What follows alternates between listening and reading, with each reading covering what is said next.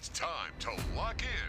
The most amazing, sensational, dramatic, exciting, thrilling finish. Live from Mobile, Sports Radio 105.5 WNSP presents 99 yards away. Win this game for one another. The Final Drive with Corey LeBounty and Michael Bronner. Do your job and play together. The Final Drive, live on 105.5 FM and streaming on the Sound of Mobile app. I cannot believe it.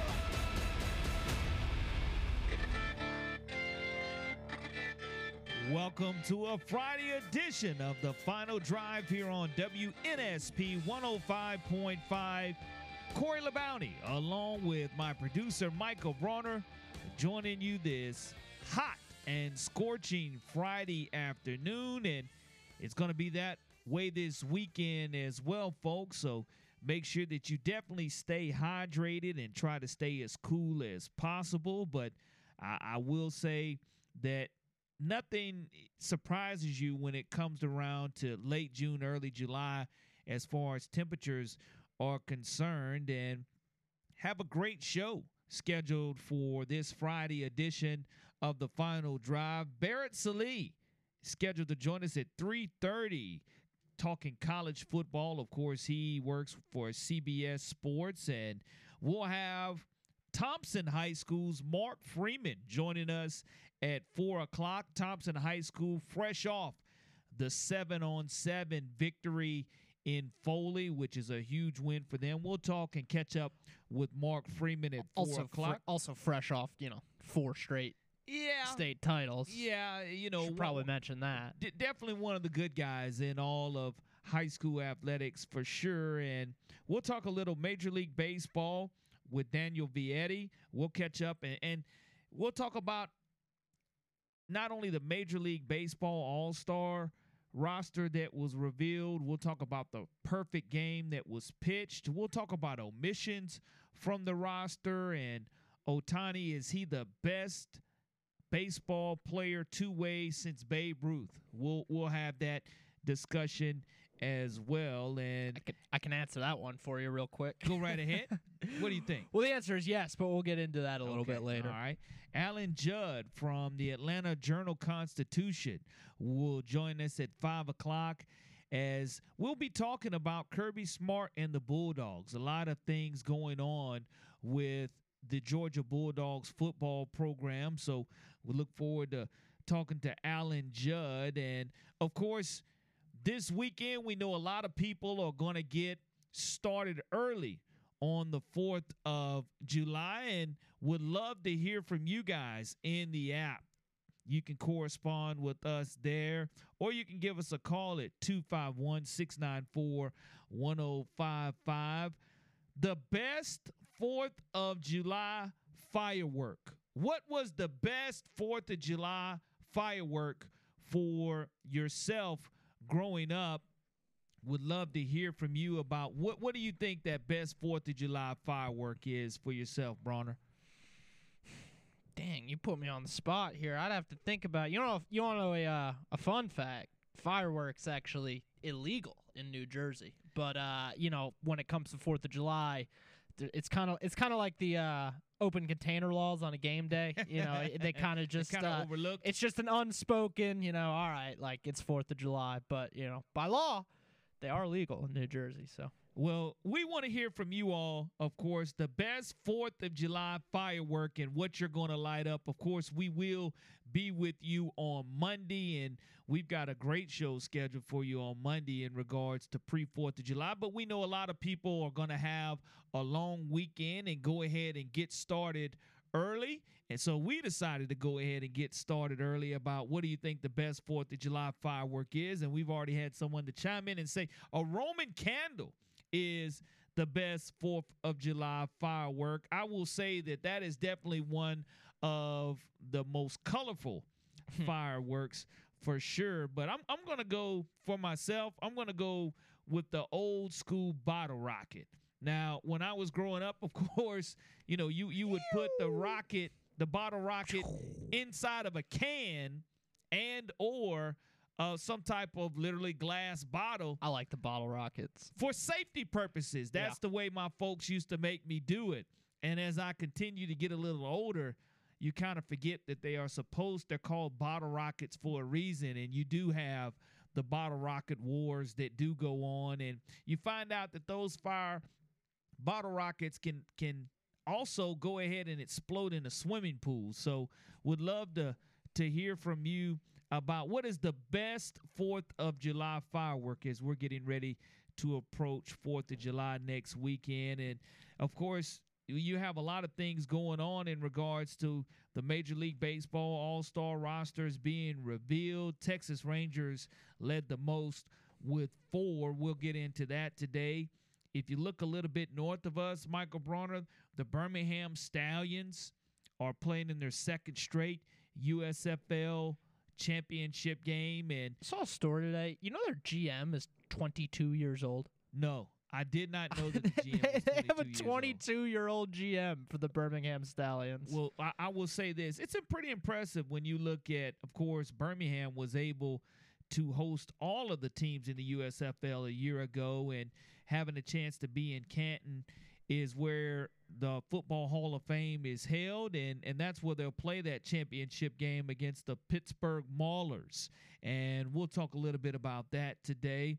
We also will talk about J.J. Watt joining CBS as a football analyst. We'll talk about the results from the match golf tournament last night, and a lot of action going on with Travis Kelce. You got to love Travis Kelce because... Do you? Yeah, you got to love Travis Kelce because, I mean, what is there not to like about Travis Kelce? He produces on the field. He has a great... He's the type of football player to where when he leaves the NFL or even while he's still in the NFL, he could go ahead and be a wrestler because he has that mouth that just facilitates trash talk, and you love wrestlers when they do their promos in wrestling. He's just that guy that I think could be a great heel in wrestling, but we'll talk a little bit about what he has going on. But I think one of the biggest stories of the day has been what's been going on at ESPN. And ESPN today, according to many reports, has let Jeff Van Gundy go, which I love Jeff Van Gundy's coverage of the NBA. And whether it's regular season or finals, and I know that he struggled as a head coach, but when you see him and Mark Jackson and Bream at the finals, you know that you're getting the best. And sometimes their salary just becomes too great. Also, Susie Colbert. Susie Colbert has been an employee at ESPN for over 25 years plus, and she's let go. And someone who comes and visits Mobile a lot during the Senior Bowl, Todd McShay, gets let go today from ESPN. Also, Jalen Rose is another one of those NBA analysts, whether you like him or don't like him. Keyshawn Johnson let go. I know he and Jay Will had a show in the morning time, and it's reported that also Steve Young and Matt Hasselbeck will be let go by ESPN. Wow. Yes, so ESPN has found themselves in an interesting spot. Like, you know, these mass layoffs come, a few months after giving Pat McAfee like a massive contract. Not that Pat McAfee's not qualified to talk about football. He's a guy who was a punter in the NFL for 10, 15 years, but ESPN seems to be transitioning away from legitimate sports analysis and to, solely just on entertainment, which I understand is kind of the nature of sports media in 2023. I don't like it. I don't care for it. And I'm sure you feel the same way. But, yeah, it's kind of just, you see it in the people that they're getting rid of. It's kind of just the way it is in 2023, and it's unfortunate. ESPN is kind of becoming more and more of a joke every day. I mean, I come home from work and, sit down with dinner and turn on ESPN, just, turn on cable. There's nothing much on this time of year, so I'll flip on ESPN. It gets harder and harder to watch every day. It's tough, man. And to see a lot of these names, like, I love Hasselbeck, Keyshawn Johnson. What are they doing? Well, it really makes you wonder because also you have college basketball analyst LaFonso Ellis, which I think he does an outstanding job of covering college basketball on ESPN. And I know that the Walt Disney Company, their plan was to lay off thousands of employees and to cut what they call fat, and over 7,000 jobs this year. And that's across the board. And it's not just ESPN. It's just part of the Walt Disney Company, to where ESPN falls under that umbrella. But as far as one of the biggest names also is Max Kellerman. And Max Kellerman, he and Stephen A., when they disagreed on First Take for the longest, he steps away from First Take, gets his own show, This Just In, was on the radio in the morning times. Also, Max Kellerman let go, to where they still owe him a lot of money, but the buyouts for a lot of these sports analysts are huge. And like I said, Susie Colbert, 27 years at ESPN, a trendsetter as far as one of the people who you look as a backbone of the coverage of the NFL. And that makes it tough when you start looking at on-air personalities being let go by ESPN. And some of them, to me, like I say, are just quite shocking. And I'm always wishing them the best. But when you look at the analysis of what they brought to ESPN and what they brought to the broadcast, second to none. I mean, just high quality people, high quality analysis, and that's what you want. That's what you want to hear, and that's what you want to see. You just hate that there's just not enough room to fit them in and continue to have them part of the ESPN broadcast. Yeah, can't say I was too broken up about the Max Kellerman one. I'll live with that, not to rag on him, but I'm obligated to bring up the fact that Max Kellerman declared Tom Brady about to fall off a cliff, and Tom Brady won 3 Super Bowls and 2 Super Bowl MVPs after that. But that's that. I think he's even gone back and admitted he had to admit he was wrong on that one. But no, I mean, in all seriousness, I was never a big fan of his analysis. But yeah, a lot of these people are big losses for the network, and we'll see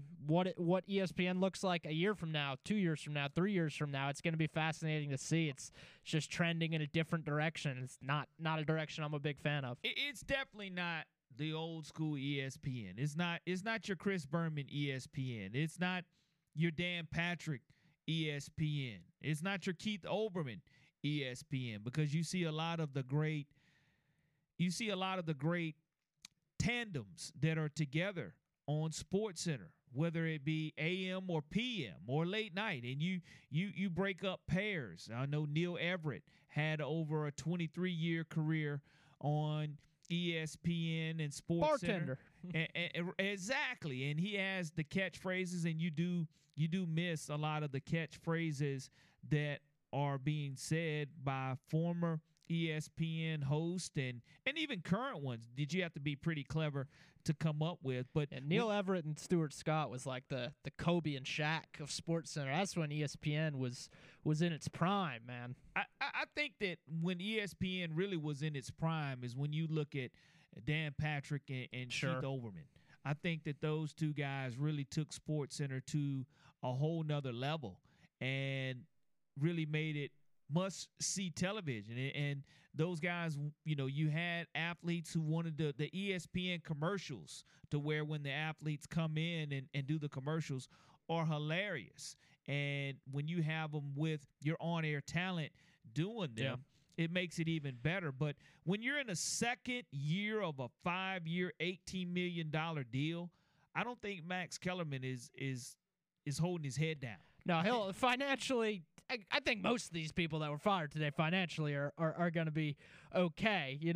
That's not really the thing here. I think it breeds a bigger conversation. Like you brought up the Dan Patrick and Keith Olbermann days. Like then it was like ESPN kind of had a monopoly on the sports media industry, and podcasts. podcasts weren't a thing. Like so. obviously local radio has been a thing for as long as longer than ESPN, but looking at from a national scopes, like ESPN was the thing, and now in 2023, like you have so many different options for how to consume your sports media, and ESPN, I guess, is trying to stay caught up. I don't know. I don't know what the rationalization is there. Well, I would say this. JJ Redick has become a steady on ESPN along with Richard Jefferson as far as NBA coverage. And JJ Redick has taken it to a whole nother level as far as even being one of the co-hosts of First Take in the morning time. Doris Burke, she does a phenomenal job covering not only basketball but other sports for ESPN. So a lot of interesting cutbacks by ESPN today. A lot of big-time names that have sat with the company for a very long time. On the other side here of this break on the final drive, we'll talk a little bit about SEC takeover days.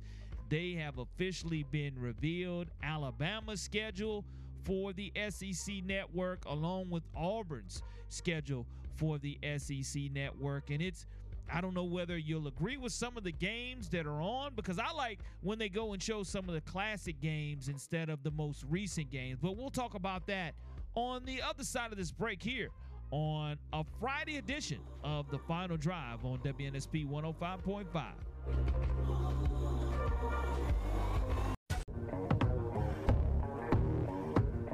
Welcome back to The Final Drive here on WNSP 105.5. Corey LeBounty, along with my producer Michael Bronner, joining you on this scorching hot Friday afternoon, and hope everyone is in the air conditioner trying to find a way to stay cool and make sure you hydrate, because we don't want anything to happen. If you're able to go ahead and hit the swimming pool or hit the beaches this weekend with all the drownings that we've had, make sure that you definitely do so with a life jacket, or make sure that you stay hydrated and don't fall victim to the undertow that can get you at the beaches, or even just being unattended to at the swimming pool during the holidays, because that's one of the worst things that you can have to happen in regards to a tragic accident due to a drowning occurring. And Bronner, before the break, a little bit of breaking news, kind of no shocker though. Former Alabama defensive lineman Jamil Burroughs has entered the transfer portal. Oh, wow. Gets into some trouble at Alabama in regards to some of the on-campus incidents that was alleged to have happened between he and an assistant coach. Kind of probably the straw that broke the camel's back, again, having been a 4-star recruit in 2020 and really being thought to be one of the anchoring parts of the defensive line for Alabama this season. He would have played a pretty key role this season, no doubt about it. Hitting that transfer portal, and SEC takeover starts for the Alabama Crimson Tide all day tomorrow at 11 p.m. You're looking 11 p.m. You're going to have Alabama men's basketball versus Auburn. And the second one or the first one? 2023. Well, which one? Alabama won both of them. Hey, look, here's what you also will have. I'm assuming it would probably be the one in Coleman that you are down 20+ in Coleman, especially being Alabama takeover day. You're going to have the football game, the 2022 awesome football game versus Auburn.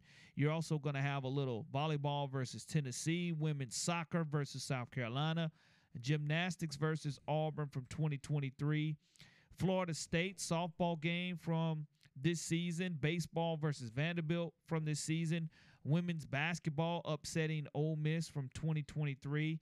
Men's basketball again will hit the stage versus Texas A&M. The SEC championship game is what they will feature on the Tide takeover on the SEC network, and another women's softball game versus Northwestern in the Super Regional, a big-time win, and, of course, football and the big-time Sugar Bowl win that they had to end 2022. So that's your Alabama slate. And, again, the 2022-2023 calendar is what you'll see. The Tide taking over the SEC network starting that SEC takeover on tomorrow. Is there a game or that you would have liked to see from a Tide takeover? Do you like the fact that they're taking the calendar year, taking over?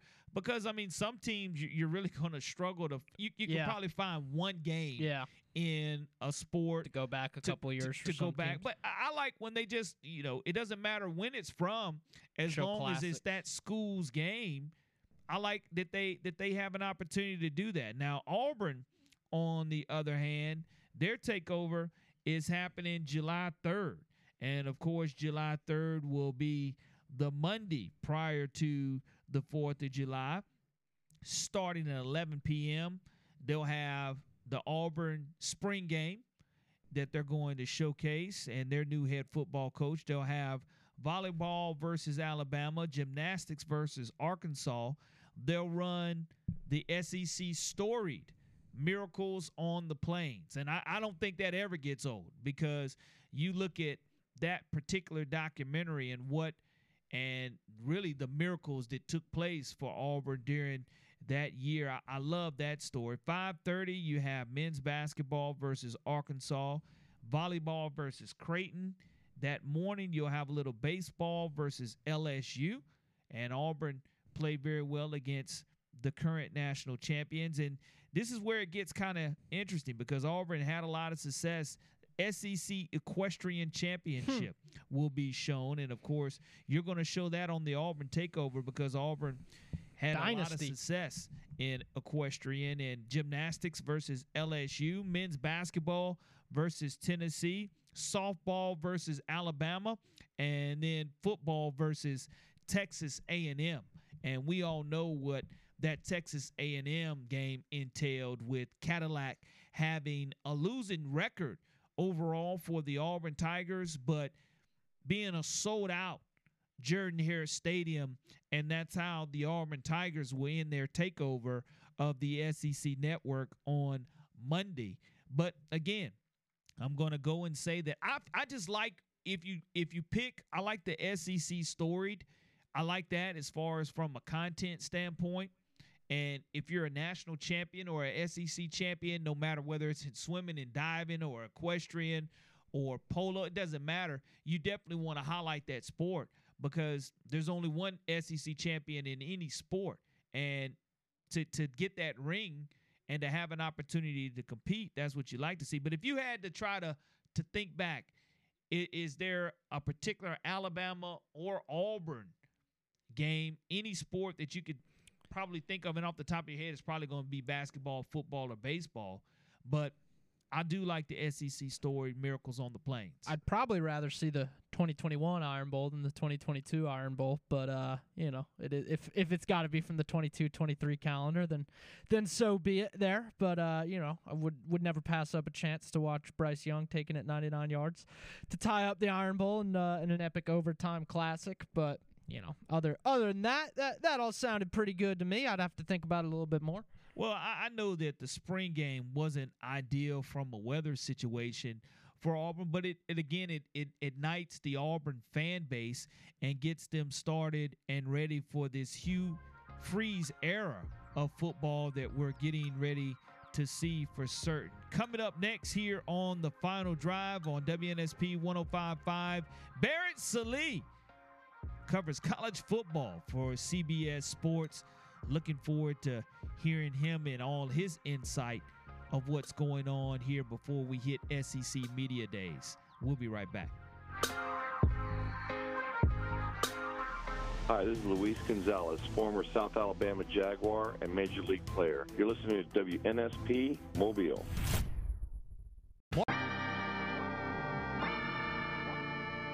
Welcome back to The Final Drive here on WNSP 105.5. Corey LeBounty, along with my producer, Michael Bronner, joining you on this fantastic, scorching Friday.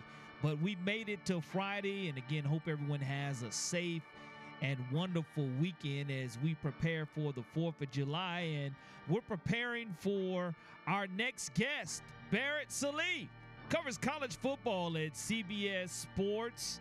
And SXM Radio, a college football at its best when we're talking to Barrett Sallee. Barrett, how's it going, my friend?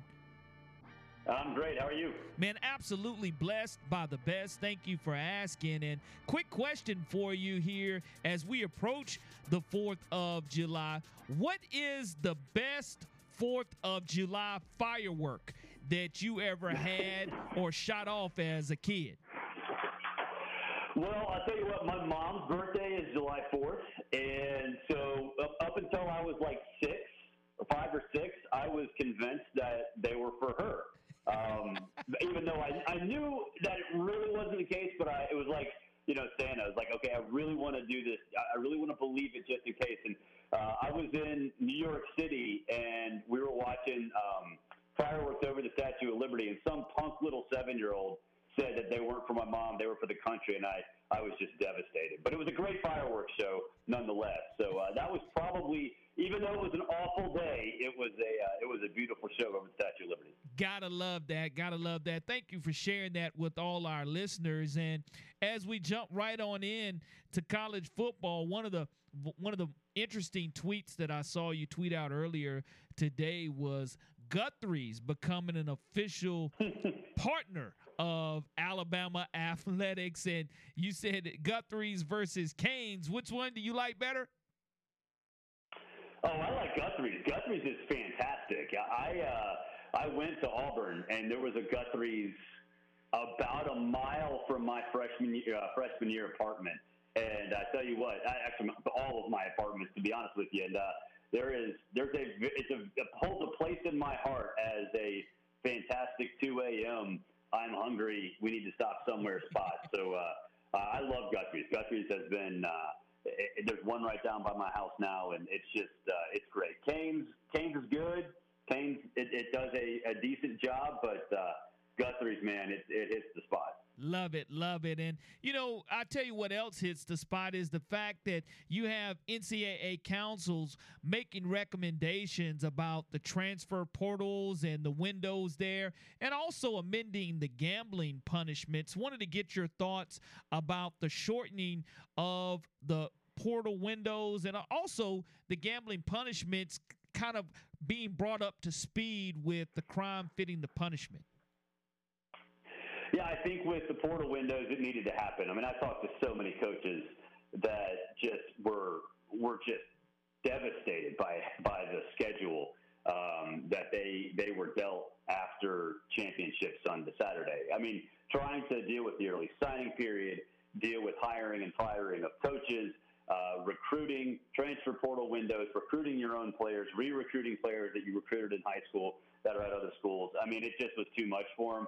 And so this is a little bit of relief. I don't necessarily know how much relief it's going to provide, but it certainly will help out a little bit and just cut down on what has become an ultra chaotic couple of months for head coaches. And look, I've always said when it comes to rich men's problems like that, they're rich men, figure it out. But I don't wish that kind of ill will and that kind of challenge to anybody. Because it's just impossible to manage a roster at this point. The gambling thing is interesting, especially now that what's going on in the NFL the last couple of months. But, I think with the legalization of sports betting really, I think, taking over, bit by bit, state by state, the NCAA needed to address it. And I think they did a pretty good job of handling a situation that is, in my mind, comparable to marijuana legalization. Because if you remember, this is like 5-6 years ago, the state of Colorado, state of Washington were the first two that allowed that allowed marijuana. But then the NCAA had its overarching rules, and they were a little too strict with it. And I think that caused more problems than maybe it should have. So I think they learned their lesson. Finally, one time, the NCAA actually learned its lesson a little bit and said, all right, we don't want you doing this, but we're not going to kick you out of the sport like having the Teddy Dupay, the basketball player, and Rick Neuheisel, my colleague at SiriusXM, for doing an NCAA March Madness pool. You need to sort of scale it down a little bit, and I think they did a good job. There will still be issues. I don't think there's any doubt about that. It's still I think maybe a little bit too harsh in the sense that, a full season suspension is still on the table, but it certainly is it's a step in the right direction. Barrett Sallee, our guest on the Final Drive this afternoon, college football for CBS Sports as well as SiriusXM. Barrett, I was reading your predictions on over-under win totals. Something we've been pushing a little bit on this show is the possibility that Alabama could lose 2 games. One of them would have to be to Texas. Now, you had them losing to LSU, so this kind of puts this situation out the window. But the possibility that Alabama could lose 2 games, still win the SEC West, then win the SEC championship against Georgia and still make the college football playoff? It would depend on the specific landscape. In that scenario, losing to LSU and Texas at home, obviously we need to see what those 2 teams end up being, but 2 home losses are 2 home losses. But beating Georgia would be a feather in their cap, there's no doubt. But let's just say that situation does present itself. And Georgia was undefeated when they lose to Alabama and Atlanta. Would they take a 1-loss Georgia? I honestly think that they would. And if they don't, still, what's the landscape around the rest of the country, right? Because you could have an undefeated Big Ten team. You could have an undefeated Pac-12 team, undefeated Big 12 ACC.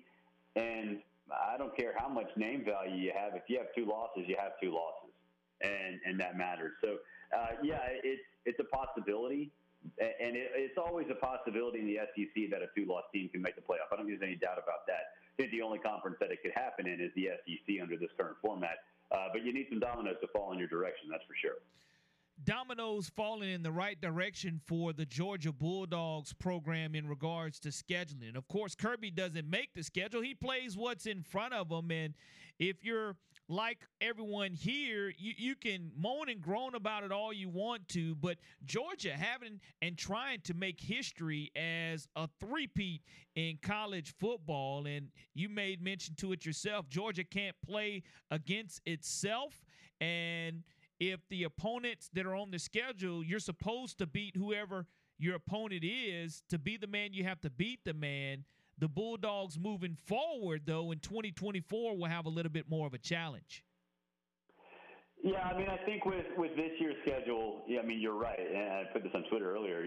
Georgia doesn't play itself. It can't play itself. And that's a big problem for a lot of teams, is that Georgia's on its schedule. But also, and you don't want to, this is not an excuse, but it was supposed to play Oklahoma this year. That series got canceled because it couldn't be completed before Oklahoma joins the SEC. And, what's Georgia supposed to apologize for? Florida sucking? Honestly, it's not. Florida's not living up to its end of the bargain. That's the team you're supposed to have as one of your games that is, you brag about. Tennessee kind of is that, but Georgia in 2023 and even in 2024, the schedules do play in their favor. Obviously, Georgia playing in Alabama in 2024 is the one big one, but outside of that, it's not that difficult. But again, what's Georgia supposed to do? Play harder competition. And they're trying their best. They're in the SEC. They played good out of conference games. They're just better than everybody else. That's a compliment to Kirby Smart and his team, not a criticism. With that Georgia schedule, Barrett, do you buy into the fact that maybe Georgia, they don't get challenged for the whole regular season? We'll see what happens with Joe Milton in Tennessee. That could be a challenging game on the road, but they don't get challenged the whole regular season, face their first quality opponent in the SEC championship, or maybe not till the college football playoff, and then, they kind of get stunned a little bit because they haven't really kind of what happened to Alabama in 2018 against Clemson. Yeah, certainly that's the case. That absolutely could be the case. But on the flip side, I'll go the 2 years after that.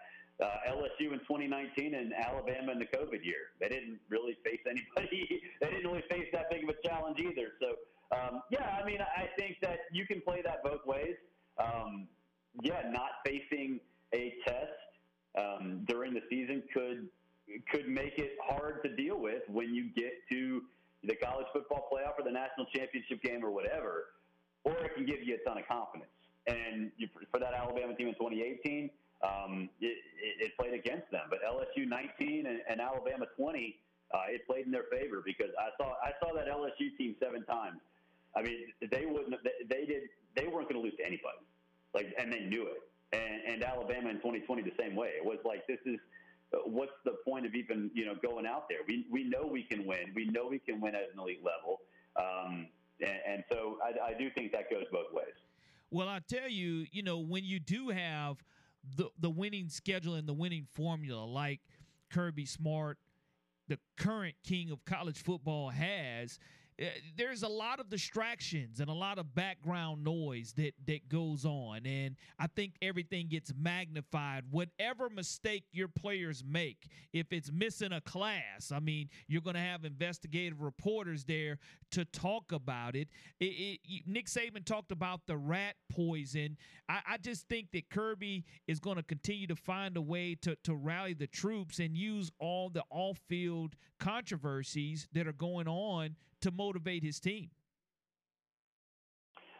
Oh yeah, I mean, there's no doubt he's very good at that. He's very good at finding either creating a problem or using a problem to bring his team together. Last year we all kind of joked about the Georgia players at the SEC championship game saying, "Oh, we're going to go 7-5." No one said you were going to go 7-5. Like who did that? So yeah, I mean, I think the off the field stuff for Georgia is, look, there are some issues. Obviously, some are magnified, some are not.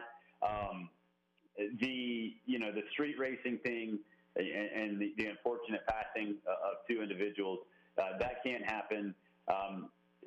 And some of it, though, like the AJC, look, people here know, and Georgia knows, the AJC is basically devoting an entire unit to going after Georgia. Like that's a real thing that's happening. The story that came out this week, now that we've seen the police reports, I think it was I think the reader was misled by the AJC on purpose, and that's building a negative view of the program. And to some extent, it's warranted because they have had a lot of issues. But no matter what, Kirby's going to use that and bring his team together and say us against the world or whatever he does. And however he gets his players motivated, like he did last year when apparently somebody said that they were going 7-5, and Kirby took that and ran with it. Absolutely love when a coach finds a way to motivate. Another coach who is finding ways to motivate his team is our own state of Alabama's Trent Dilfer at UAB, first-year head coach for the Blazers. Feels that, hey, look, you come in and take our players, and that's your ass, Mr. Man, and he's going to go ahead and let everybody know about it. And I'm quite sure he will continue to put people on blast if he feels you're going to poach his players. But the fact that he felt that UAB joining officially the AAC tomorrow, them being able to reach the expanded college football playoffs in 2024, I don't think he's too far off in believing that. No, he's not. I mean, you get 6 automatic bids for conference champions. So right now, a group of 5 teams making it every year. So why not UAB out of the AAC? The AAC, it's they like to call themselves the Power 6, the 6th Power 5 conference, and they for good reason. They've had great teams, they have great coaches, and in my mind, if the Pac-12 gets poached, they're going to be better than the Pac-12. So yeah, I mean, he's right. And as far as tampering with players, look, he says he's going to call coaches out. I believe him in that he probably thinks that he will.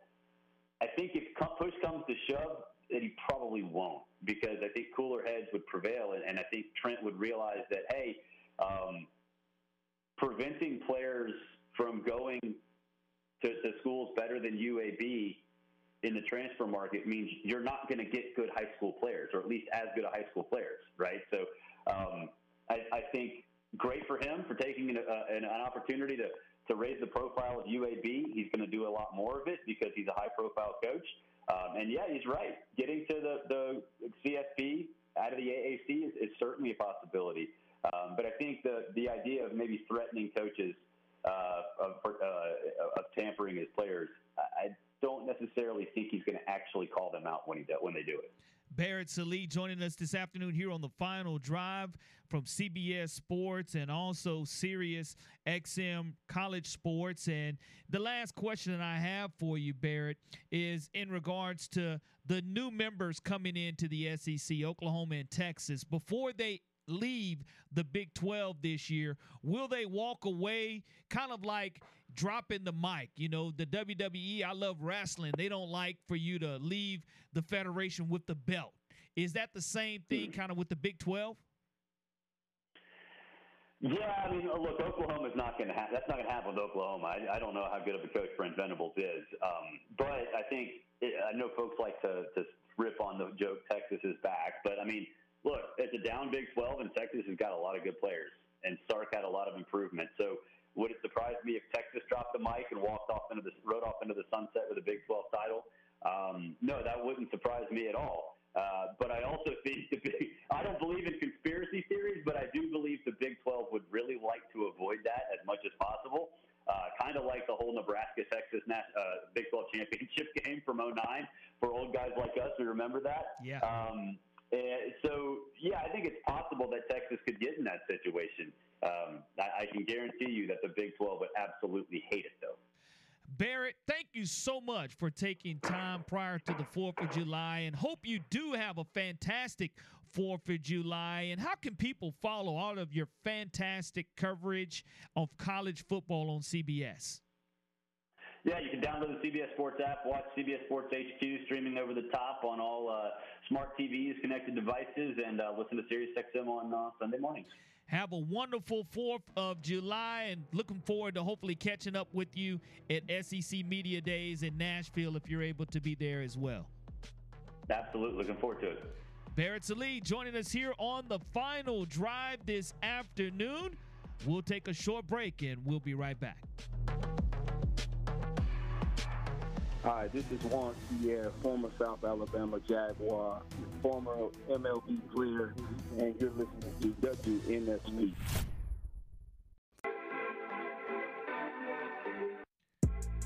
Welcome back to the Final Drive here on WNSP 105.5. Corey LeBounty, along with my producer, Michael Bronner, joining you this scorching Friday evening, and hope everyone stays cool. And I tell you, Michael, we want to thank Barrett Sallee for joining us.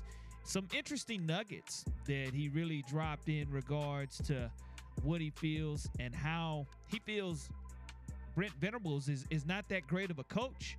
Yeah, he Oklahoma. dropped that in there on us towards the end, didn't he? Yeah, I mean, you know, they struggle here in the Big 12, getting ready to come over to the SEC. It's not going to get any easier for them. And, you know, Texas and Sark, he feels that they do have a great opportunity to be successful there. But who has been successful is three of our own local high school products. You have Taylor Stallworth. He went ahead and today signed a 1-year contract with the Carolina Panthers, but not before picking up his Super Bowl ring with the Kansas City Chiefs. LaMichael Pirine, because he was on the practice squad, of course, he picked up his Super Bowl ring from the Kansas City Chiefs. And Kadarius Toney, who ultimately could have possibly been the most valuable player of the Super Bowl, also wins a championship with the Kansas City Chiefs. So it's always great to see our local athletes be recognized on the big stage, but to ultimately know that you're a Super Bowl champion, whether you were on the practice squad or actively on that roster sometime during the season, to get a Super Bowl ring at any capacity is very impressive. Yeah, it's no doubt about it. No doubt about it. I mean, seeing Mobile athletes get Super Bowl rings, and Kadarius Toney, I mean, could have been the Super Bowl MVP if it weren't for a guy named Patrick Mahomes. So very interesting there. Also, you know, Taylor Stallworth was a 2018 undrafted rookie, undrafted from South Carolina, and here it is now in 2023.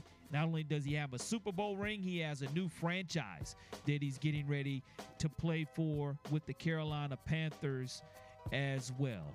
The Final Drive, second hour coming up, scheduled to join us in the second hour.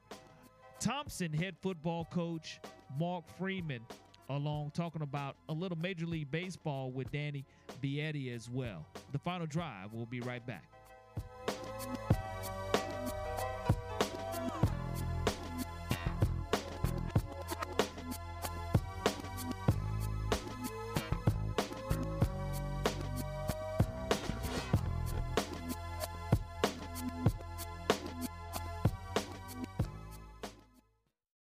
It's time to lock in. The most amazing, sensational, dramatic, exciting, thrilling finish. Live from Mobile, Sports Radio 105.5 WNSP presents 99 yards away. Win this game for one another. The Final Drive with Corey LeBounty and Michael Bronner. Do your job and play together. The Final Drive, live on 105.5 FM and streaming on the Sound of Mobile app. I cannot believe it.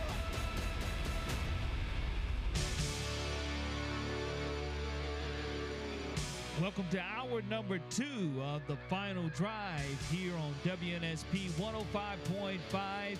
Corey LeBounty, along with my producer, Michael Bronner, joining you this afternoon. And, of course, we hope everyone has a great and safe holiday weekend coming up. For some, it's going to be a long weekend, as some people are taking off on Monday as they prepare for the 4th of July. But that goes to show the question that we asked in the first hour. What is the best 4th of July firework? You can respond in the app or give us a call at 251-694-1055. I know my personal favorite is the bottle rocket. And Bronner, I'm not quite sure what yours is. It may be the bottle rocket as well, but I know growing up, 4th of July, Barrett Lee said, look, his mom's birthday was on the 4th of July, and he really thought it was in celebration of her until somebody busted it up.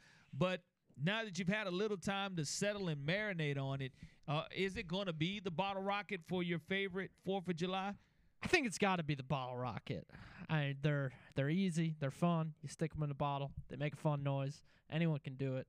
It's pretty versatile firework there. Now, let me ask you this. Did you ever growing up have a firecracker bottle rocket war? Maybe more so in college than growing up, but I've shot bottle rockets at my friends before. Well, look, I'm reckless with them. I'm with Jordan Drew in the app.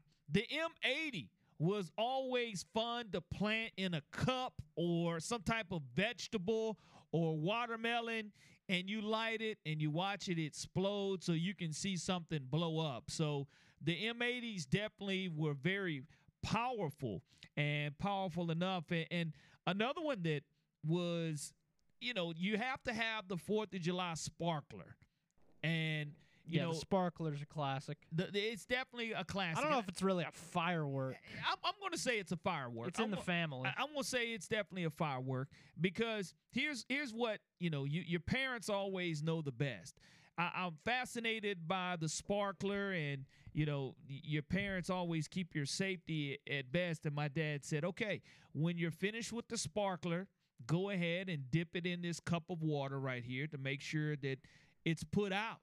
But what I decided to go ahead and do is, the sparkler goes out. I want to see exactly how hot the sparkler can become. So the sparkler, it finishes all its sparks and fizzling out, and I decide to go ahead and not dip it in the water, to go ahead and lick my fingers and try to go ahead and put it out with my fingers. Well, that probably wasn't the best thing to do, as I found out very quickly why my mom and dad used to tell me not to play with fire and with fireworks and the safety that you have to have. But again, you have to love the bottle rockets. You have to love the sparklers. The M80s were pretty good. Now, one of my favorites, again, is also the Roman candles. The Roman candles are also very colorful. And I like the pops. The pops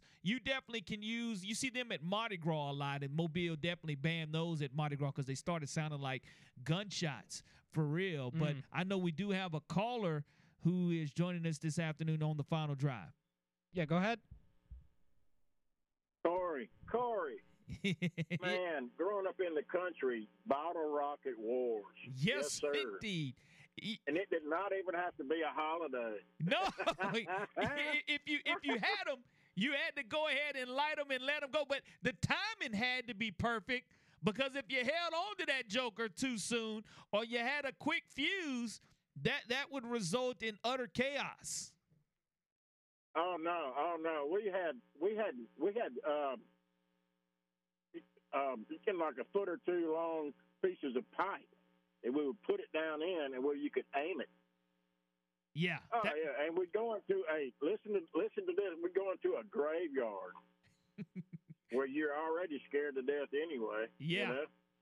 I'm talking about way out in the country. Yeah, but anyway, man, I mean, it was so much fun. We had them all the time. It didn't have to be a holiday or anything. We just had bottle rocket wars. Hey, those leftover bottle rockets from a couple of times. Of course, New Year's, you would have the plethora of 4th of July, New Year's fireworks along with the 4th of July. And you're sitting in there and you're shooting them for the next 2 weeks. And like you said, you go ahead and you have those neighborhood wars where you're firing them off. But yeah, those are great memories, great childhood memories. And I don't know too many people who actually shot bottle rockets out of the bottle.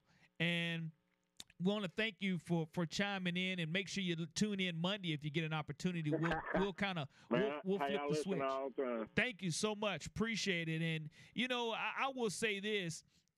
I think someone else in the app says, yeah, the pipe bottle rocket guns, or hold them lightly and shoot them out your hand. No, it's definitely not the safest thing in the world, and it's probably one of the dumber things that I've done for sure. Is I didn't realize how dangerous they really could be, though. Toppling the British in 1776 wasn't safe either.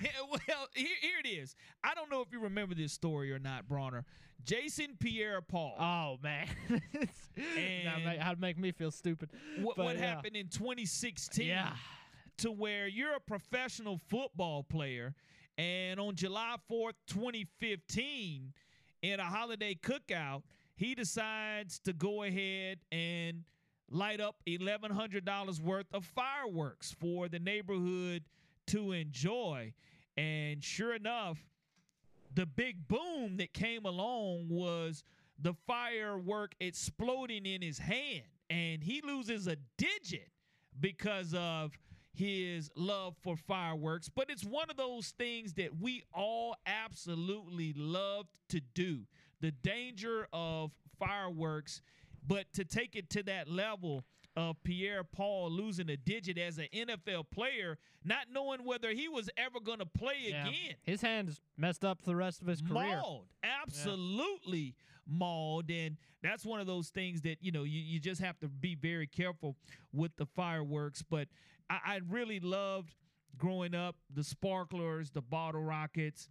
The snappers were always classic when you look at Mardi Gras time, along with the 4th of July, along with the Roman candles. But I will say this, too. The fireworks have continued to go off at ESPN, because On3 has reported that someone who we really thought that was in no danger, or didn't even think about, David Pollock, has been let go by ESPN. And of course, I look forward to seeing the David Pollock and Nick Saban controversy unfold. Yeah, you think Saban put the call in to fire Pollock? Nah, I definitely wouldn't think. Saban, if nothing, wanted to be able to look David Pollock in the eye and say, after winning a national championship, and say, hey, who owns college football now? Exactly. So, David Pollock becomes another casualty of the mass layoffs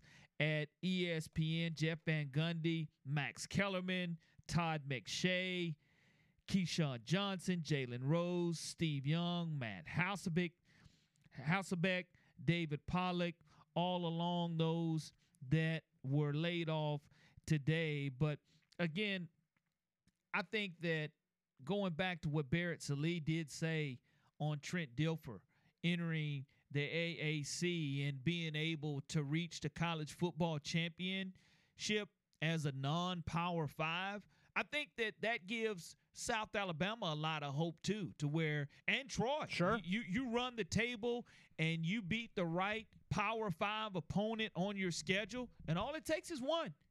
You have success there in those wins, then you find a way to go ahead and make yourself eligible to play with the big boys. And we see it in March Madness in the NCAA tournament all the time.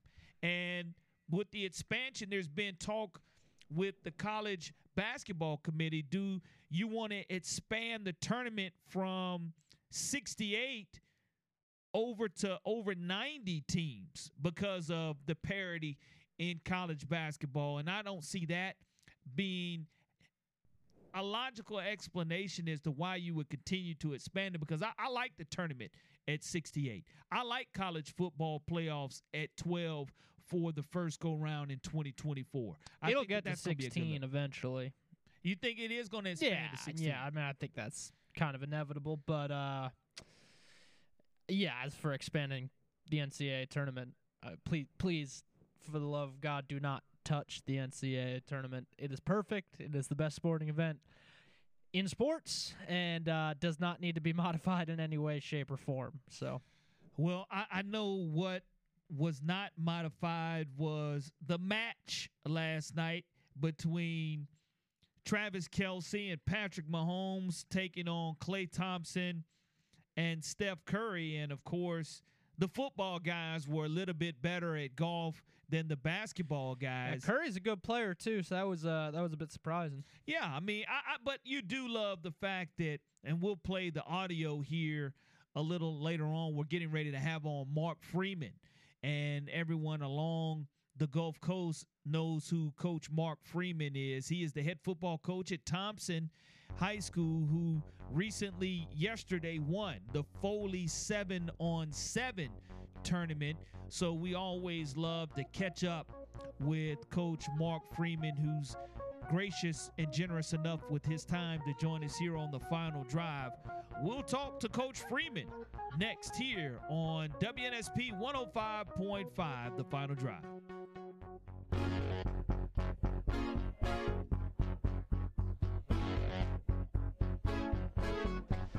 This is George Parra, bench coach of the Houston Astros, and you're listening to WNSP.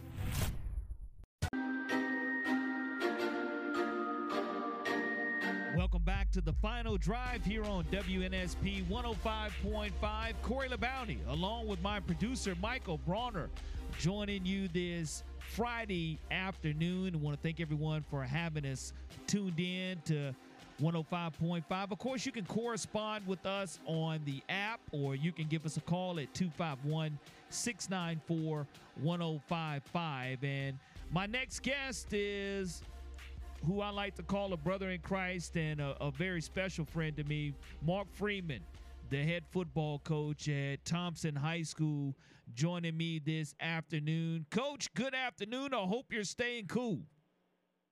Good morning. Good afternoon. I guess it is. I'm cool. Everything's good, man. How are you? Coach, I'm always blessed by the best. It's great when I get an opportunity to talk with you. You've had a very busy summer with your Thompson Warriors program. Of course, you guys are the Auburn 7-on champions, the Alabama 7-on-7 champions, the Troy 7-on-7 champions, and now your team has worked very hard to become the Foley 7-on-7 champions.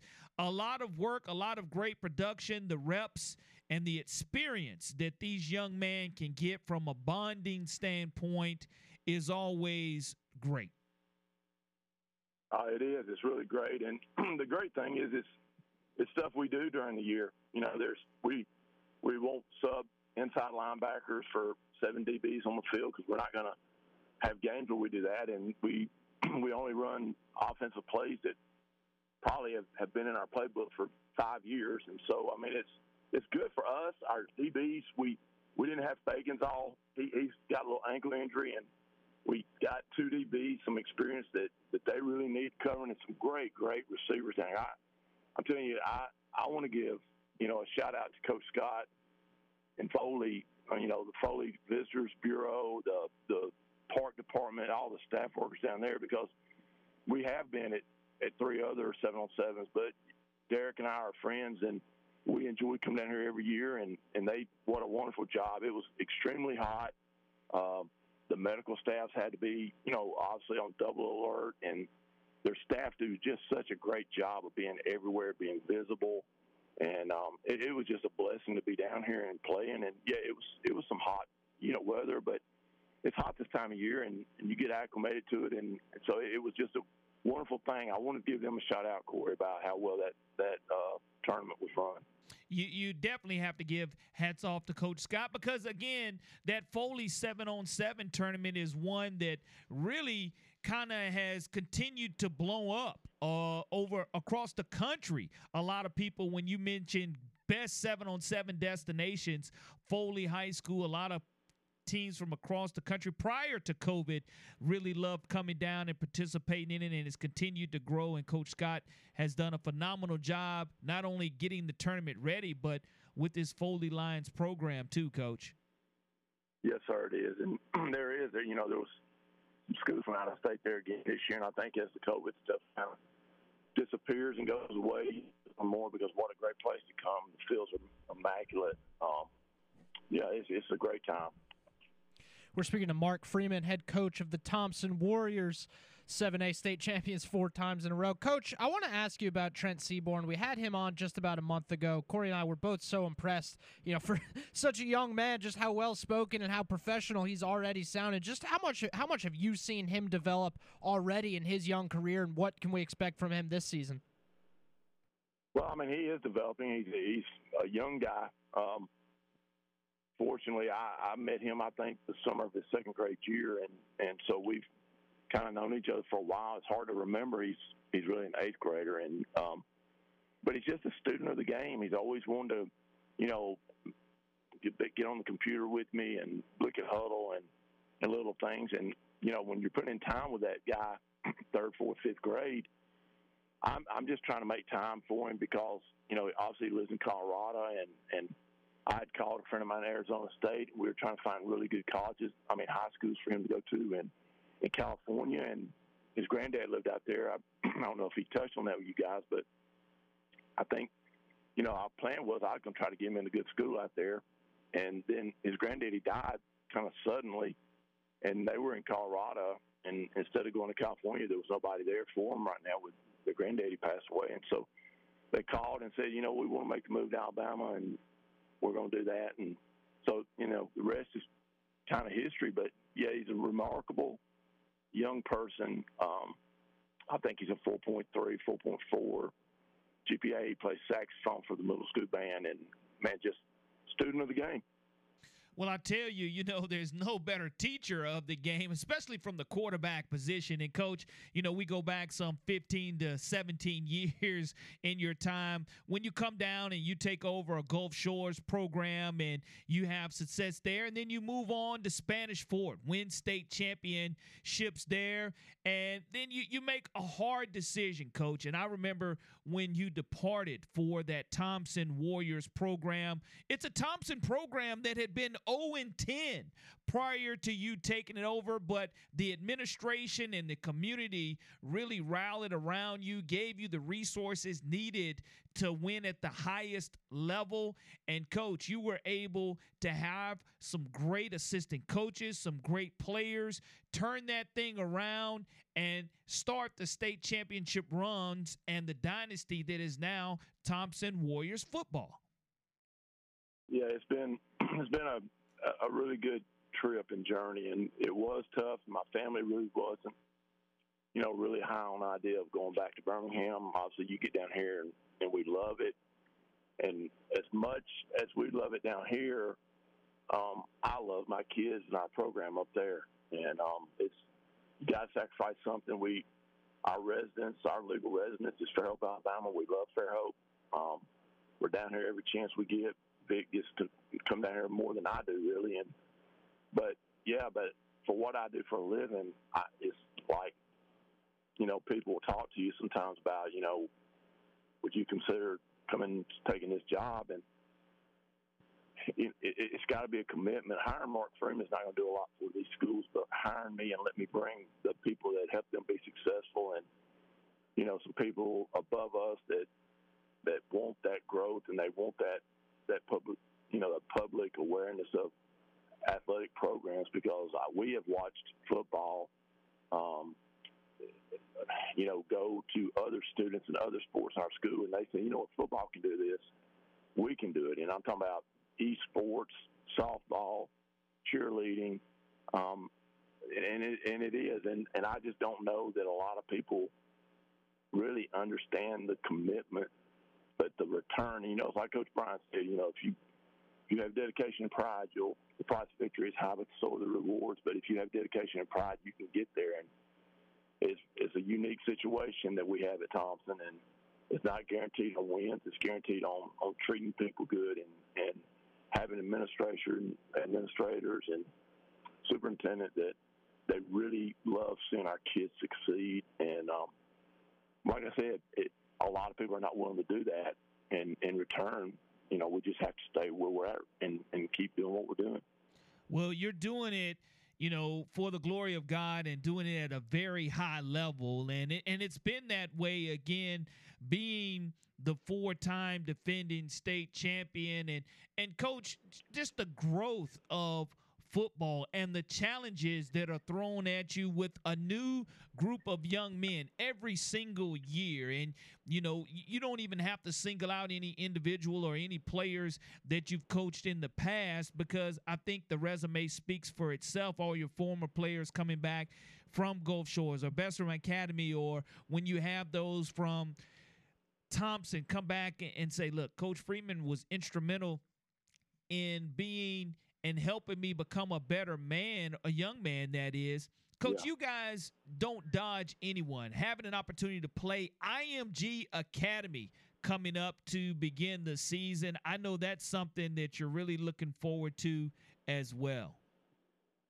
We are, and we had Bishop Gorman 2 years ago. The COVID canceled that. We had a school in Texas that same year. The COVID kind of did that in a little bit. And so we were going to reach out, and, that's not beating our chest and say, hey, we think we're going to go in there and teach IMG a lesson or anything like that. But it is saying this to our kids: we'll play whoever wants to play. And that's not boasting. That's to make our program better. And you get to a point you're not really looking for wins no more. You're looking for something to challenge you to make you better. And, the measuring stick can always be way, way, way above Thompson High School. We're not, I'm not sure we're the measuring stick in Birmingham right now, but, the history says we are. But I'm just telling you, we're so blessed that our kids, just the focus it takes this time of year to win 4 7-on-7 championships. I mean, the times that they could have just said, what the crap, I'm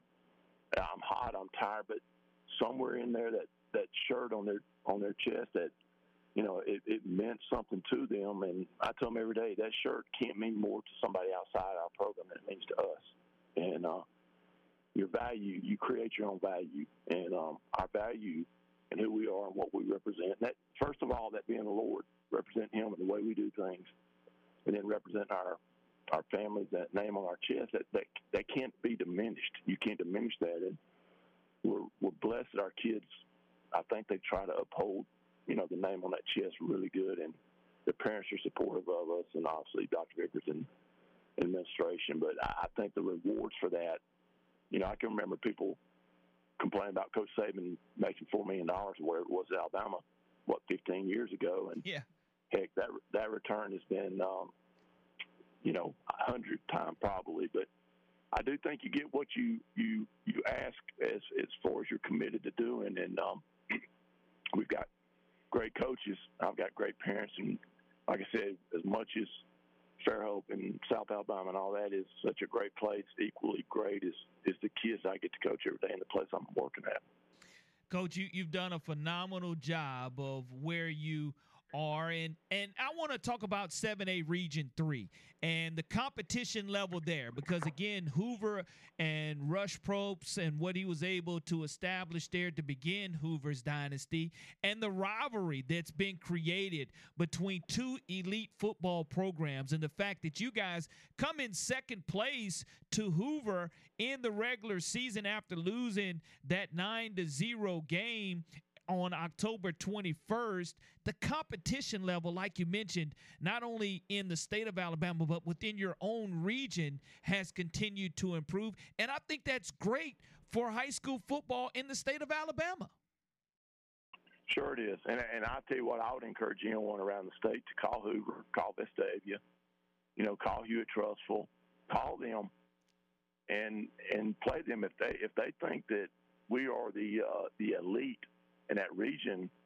I would encourage them to call them on a bye week. You get 2 or 3 times, you can call people and play them. I would encourage people to call any of those schools, because I'm telling you something, those schools are really well coached, and they got really, really good athletes up there. And for us to be able to do what we've done sometimes, Corey, I just have to, just pinch myself and say, Lord, just thank you. And because I don't think we are the elite.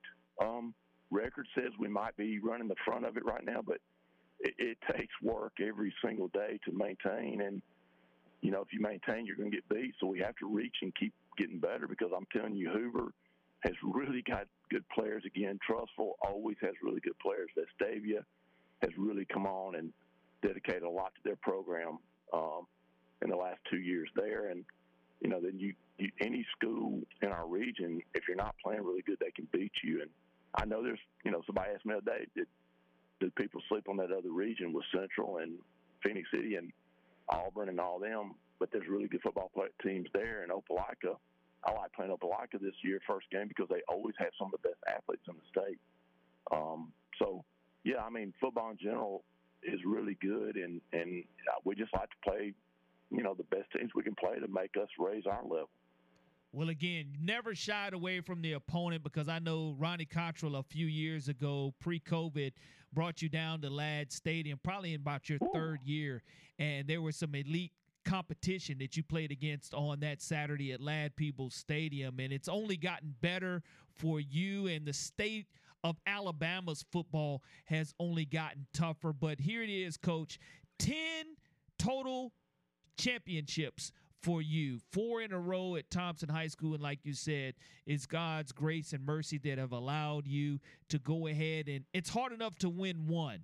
And, whether you win that first one or that last one, you never minimize or forget the ones that came in between, because all of them are so very special in so many different special ways. Absolutely. Remember the Bessemer Academy like it was yesterday. We won it on a last-minute field goal, and the guy made it one earlier, or we would have won the game 7-6.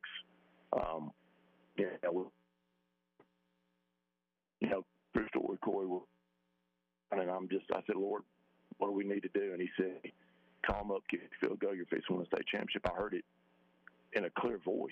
And so, I told our kids that, and some of them just ducked their head in the huddle, and I'm sure they were upset. But somehow we snapped it, kicked it through, and won a state championship. And I remember it like it's yesterday. I remember the ones at Spanish Fort, how special they was there. And they're all special and unique, and you better never take those things for granted, because they're very hard to get.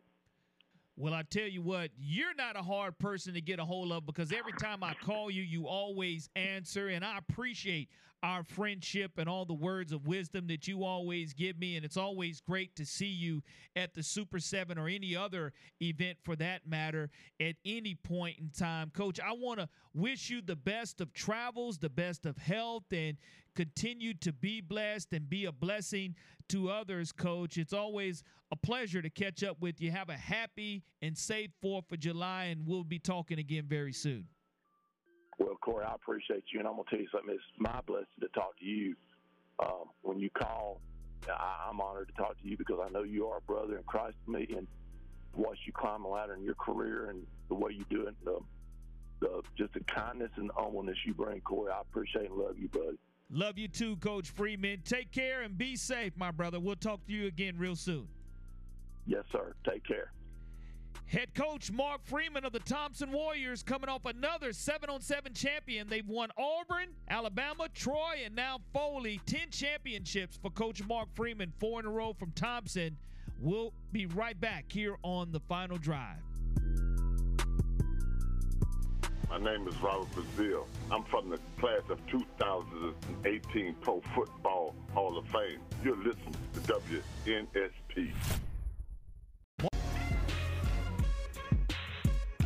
Welcome back to The Final Drive here on WNSP 105.5. Corey LeBounty, along with my producer, Michael Bronner, joining you on this scorching hot Friday afternoon. And again, hope everyone is staying hydrated and staying cool. And if you get out into the pool or into the lakes and oceans this weekend, make sure you do so very safely for sure, and heed those red flag warnings if they're out at the beach. And again, this afternoon, wanted to thank Danny Vietti for joining me here on The Final Drive to talk Major League Baseball. Of course, the rosters were announced here on yesterday. And Danny, welcome to The Final Drive, my friend. Hey, what's happening? Staying cool? Yeah, trying to anyway. I tell you what, we're just trying to find a way to stay cool, as hot as it has been here along the Gulf Coast, but not nearly as hot as the bat of one of the greatest two-way players since Babe Ruth. He's making another Major League All-Star debut or appearance here next. I think it's next Tuesday is after the 4th of July. The following Tuesday is the Major League Baseball All-Star game. Talk to us about Ohtani. Yeah, there's a narrative going around, and anytime you look at stats, it's since Babe Ruth, first Major League Baseball player to have a home run and this many innings pitched and this many strikeouts in the same game, and et cetera, et cetera.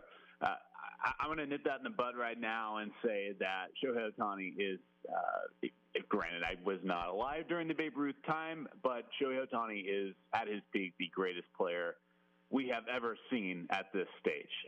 What he is able to do on the mound and with the bat, he's first in Major League Baseball in OPS with the bat, and in pitching-wise, he has the lowest opponent batting average against. So he's arguably the most dominant arm in the league. He is unarguably, according to the statistics, OPS and wins above replacement, he has been the most valuable hitter in baseball, and he's one single person. We have not seen anything like this at all, not Babe Ruth, not anybody. So Shohei Ohtani is one of one, and we should just feel lucky that we get to watch him on a day-to-day basis because it's truly historical and something special. Talking to Danny Vietti, social media manager, and also writes for CBS Sports, talking some baseball. I got to ask you, along with the Ohtani question, I mean, the Angels, they've had now Ohtani and Trout, probably the two best players in baseball. Not even probably. The two best players in baseball, Trout for longer than Ohtani. But what a disgrace of an organization for to not be able to do anything with probably the two greatest baseball players in the last 50 years. Oh, without a doubt. It's been an embarrassment. It's been disappointing from a fan perspective. And it's actually hurt baseball as a whole, too, because Major League Baseball has had a hard time marketing the best player in baseball for the first 10 years of his career, and that was Mike Trout. Trout's been compared to Joe DiMaggio. People say he's the Joe DiMaggio of this generation. The problem is he has never won a single playoff game, and that's not on Mike. I mean, he's a three-time MVP. He just made his 11th All-Star game that was announced yesterday. So it's nothing that he's done. It's just a lack of direction in the front office, I will say. And then you put him together with Ohtani. Ohtani's going to be a free agent at year's end. So the pressure is on. I mean, you can make the argument Ohtani is probably going to demand over $500 million, $500 million in free agency this year. And it's still a question whether the Angels will be able to afford him. So there's about 4 or 5 months left in this season. We're going to find out if the Angels can make one single playoff appearance with the two unarguable best players in baseball.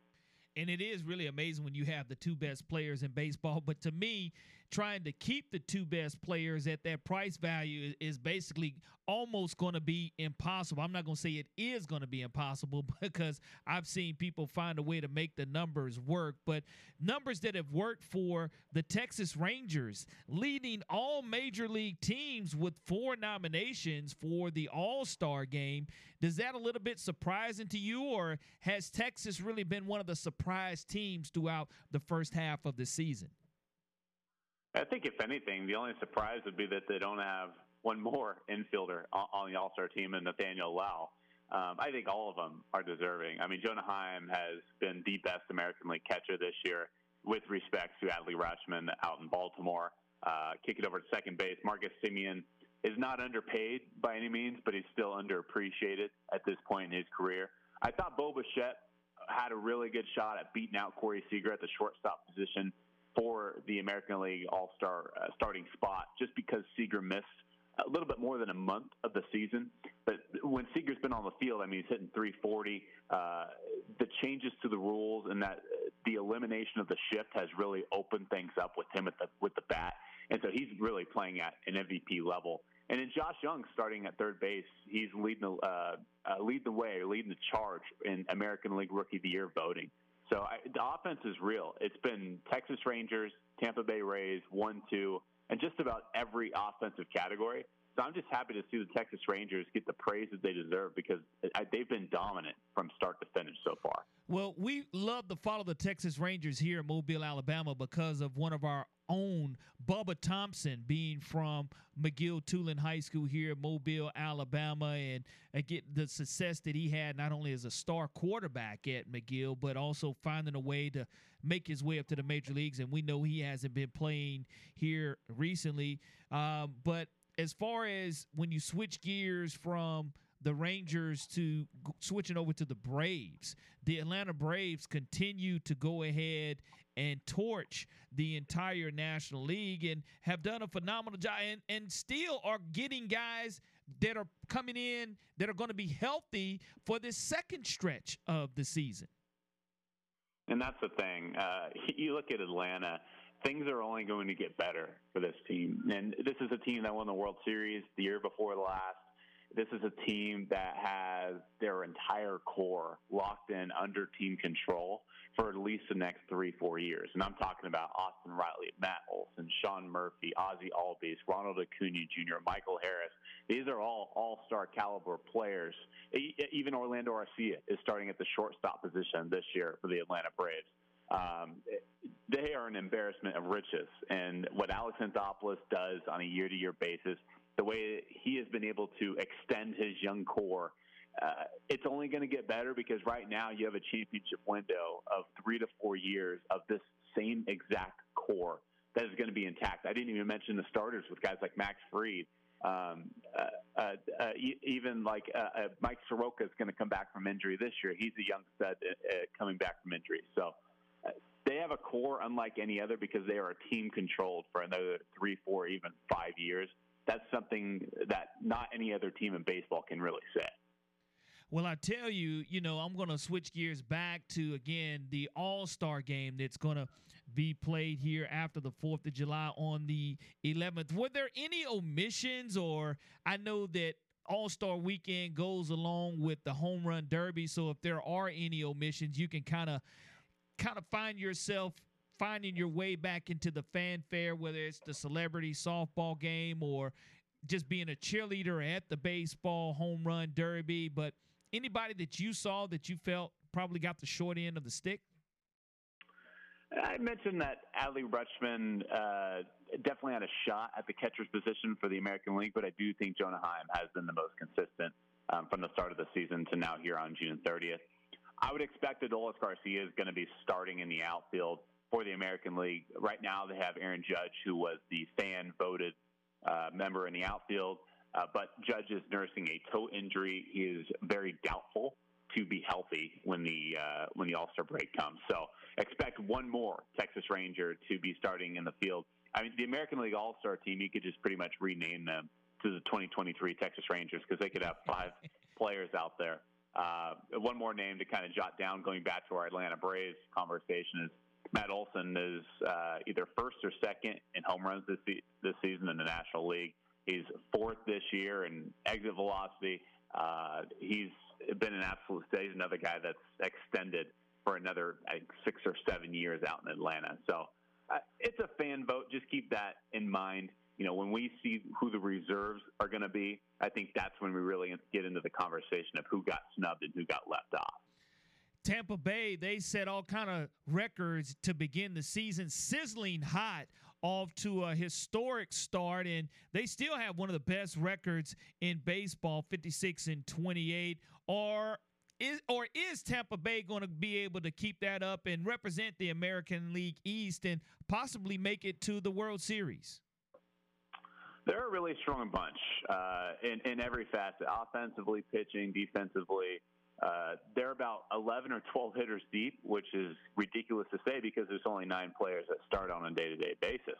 But with that said, I mean, they have, I think it's 11 different players with 8 or more home runs this year, which is ridiculous to say because there are certain teams that don't have more than 2 guys with more than 8 home runs this year. They're in a very, very tough division.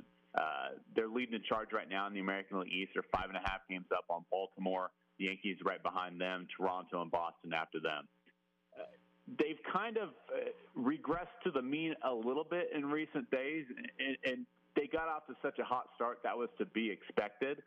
But it's really been Tampa Bay and Texas that have been the 2 driving forces in the American League. And right now, Baltimore's very strong. Texas, as I mentioned, is really strong. Houston has dealt with a lot of injuries. Overall, when you look outside the American League East, there's not a ton more competition with the exception of Texas. So right now, their biggest battle is just the American League East because those 5 teams, it's tough. Danny, thank you so much. How can people follow all of your great coverage? I know you have Wake and Rake as well. Yeah, lots of baseball talk with the Wake and Rake podcast and all the written work on CBSSports.com. Danny, thank you so much for jumping on with us. Have a happy 4th of July, a safe 4th of July. Stay cool, and we'll definitely be staying in touch throughout this hot summer. Same to you guys. Thanks for having me. Danny Vietti joining us this afternoon on The Final Drive. We'll be right back. Hey, this is Jimmy Riffle from Gator Boys, and you're listening to WNSP on 105.5.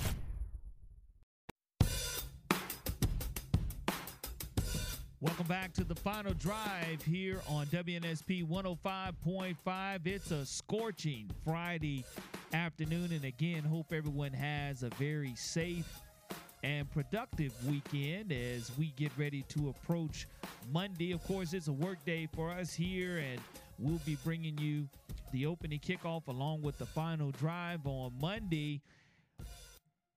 Also, when you look at 4th of July festivities, Michael, on Monday, we'll definitely be covering what's on the menu for our 4th of July Tuesday and what we'll be eating and partaking. We already talked a little earlier today about the best 4th of July firework.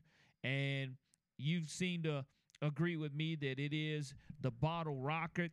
Smoke bombs are pretty cool too when you see that sense to where you just have to use the fireworks responsibly, but the colored smoke bombs, the snappers, the Roman candles, sparklers, artillery shells. Now that's something that I love too. You light it and it sits and goes off for like 5 to 7 minutes straight. All the artillery shells shooting, and there's nothing scarier than walking up on a case of fireworks knowing that and thinking that it had gone ahead and popped off the last one. Not the case. That's always a pretty scary fact, but continue to hit us up in the app. The best 4th of July firework growing up that you had an opportunity to participate with, whether it's the Roman candle, the bottle rocket, the smoke bomb, the artillery shells. Which one was it for you? And were you one of those that were adventurous and had those bottle rocket wars? The 5 o'clock hour of the Final Drive coming up. Alan Judd will join us from the Atlanta Journal-Constitution to talk a little bit about their story and their featured piece on Kirby Smart and the Georgia Bulldogs. Alan Judd coming up next here on The Final Drive.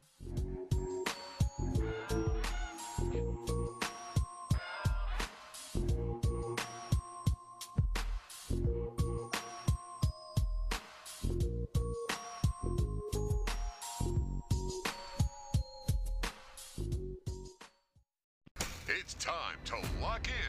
The most amazing, sensational, dramatic, exciting, thrilling finish. Live from Mobile, Sports Radio 105.5 WNSP presents 99 yards away. Win this game for one another. The Final Drive with Corey LeBounty and Michael Bronner. Do your job and play together. The Final Drive, live on 105.5 FM and streaming on the Sound of Mobile app. I cannot believe it.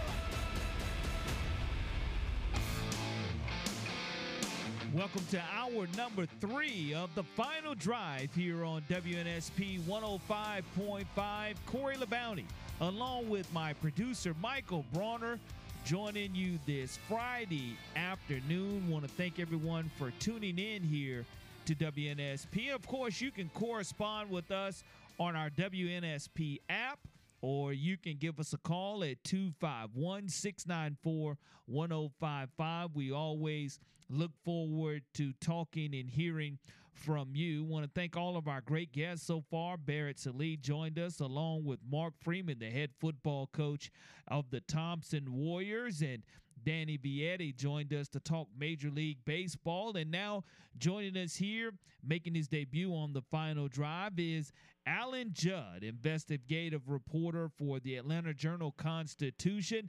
Alan, good afternoon. I hope all is well, my friend. It is. Thanks a lot. Alan, in the headlines, there's an old saying from one of my favorite Marvel superstars: with great powers comes great responsibility. And the responsibility for Georgia head football coach Kirby Smart is a great one. And that's what happens when you win back-to-back national championships. The spotlight magnifies, it becomes even bigger. And even if it's a young man missing classes or having a traffic violation, whether it's a moving violation, non-moving violation, Kirby Smart has really had his hands full here in the offseason and really within his tenure as the head football coach of the Georgia Bulldogs. And this latest accusation of crimes that have come through has kind of put a black eye on the Georgia Bulldog program. Yeah, there's been a lot that's come out this year as a result of, or in subsequent to the really tragic car crash that occurred in January, the night of the celebration of the second national championship, when a player and a recruiting analyst were killed at basically racing another player through the streets of Athens. And it's been one thing after another basically since then, now for 5 months. Alan, this latest headline, I mean, if you could clear some stuff up for us, the AJC kind of came out with a story, Dogs Wire came out with a story refuting things, just exactly what I think a lot of people didn't get the chance to read exactly what was included in the AJC article that you had put out. If you could, give us a general summary of exactly, the incidents that kind of were detailed in the article. Right. Well, we looked at a lot of criminal cases involving players, but we ended up focusing on some sexual abuse cases, sexual misconduct cases, as well as some domestic violence cases as well. But we focused the story on a couple of sexual assault allegations that have been made in the past few years. The main one involved a recruit who has since signed with Georgia named Jamal Jarrett, who during his official visit weekend in June of 2022 was accused by a woman he had met online and then met in person of essentially aggravated sodomy in a hotel room where he had snuck out after breaking curfew. He'd been out drinking with players, according to his own text messages that he was sending people, kind of a sordid situation. The police ended up not charging him, but there were a lot of questions about the police investigation. The final report that a detective wrote that you referenced left out a lot of information that the alleged victim, had given him, including about the force that Jared allegedly used, forced her to her knees. She said no. She tried to get out of it. He forced her, that kind of thing. So it was there was a lot of information that had seemed to be overlooked in the final decision on charging. Well, Alan, I know that, again, at Georgia with Kirby Smart as the head football coach, there's been stories or rumors that there is a washer or a fixer of all the problems that are going on at Georgia. Can you kind of give our listeners or enlighten us a little bit about what that means and who or what is the fixer of problems at Georgia? Sure. There's a man named Bryant Gant who is his title is Director of Player Support for the team, and he makes about $200,000 a year. And essentially, a big part of his job is to kind of clean up the mess after players get into trouble. We recently wrote a story about some of the excessive speeding, reckless driving, drunken driving, other kinds of traffic violations that players had, which far exceed anything else in the SEC. And we found that there were over 80 cases that he initiated contact with the court system or the prosecutor's office to handle these players' cases. He's not a lawyer, but he negotiates plea deals for them.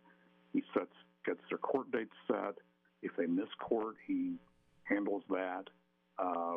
When they have to pay fines, he will take, in many cases, he will take in cash to pay those fines. He says that money comes from the players or their families, but they weren't able to provide any kind of paper trail of that. And then in the case that we wrote about, he actually was called to the scene to the hotel where the sexual assault allegedly happened minutes after the first patrol officers got there. The hotel staff actually called him and told him to come over. As soon as the police walked out of the alleged victim's room, they ran into Gant. He later took the recruit and the recruit's parents to the police station for an interview, sat in on the interview, which he does frequently when players get into trouble. So he's kind of omnipresent when there is anything that can result in a player, getting into any kind of legal issues. We're speaking with Alan Judd, investigative reporter for the Atlanta Journal-Constitution. He had broken the story on Georgia this week. Alan, I'd like to ask you, do you believe that anything alleged that's going on at Georgia right now, and not just this week, really, there's been some negative headlines regarding the program for the better part of the last few months. Do you think it's unique to Georgia, or do you think there's a bigger spotlight on Georgia because they're the two-time defending national champions? It's probably some of both. I think there is some of it is that they are at the top of the college football world. No doubt about that. They've won twice, could very well win again this year, maybe the next year. Things are it's still an amazingly good team. But there's also a tolerance in the culture of things. It's basically do what it takes to win, and we'll clean up the unpleasant stuff behind you if you move on and do what you're supposed to do on the field. What we found really just over and over, there are examples of bad behavior off the field essentially is overlooked or forgiven in favor of whatever the player can do on field.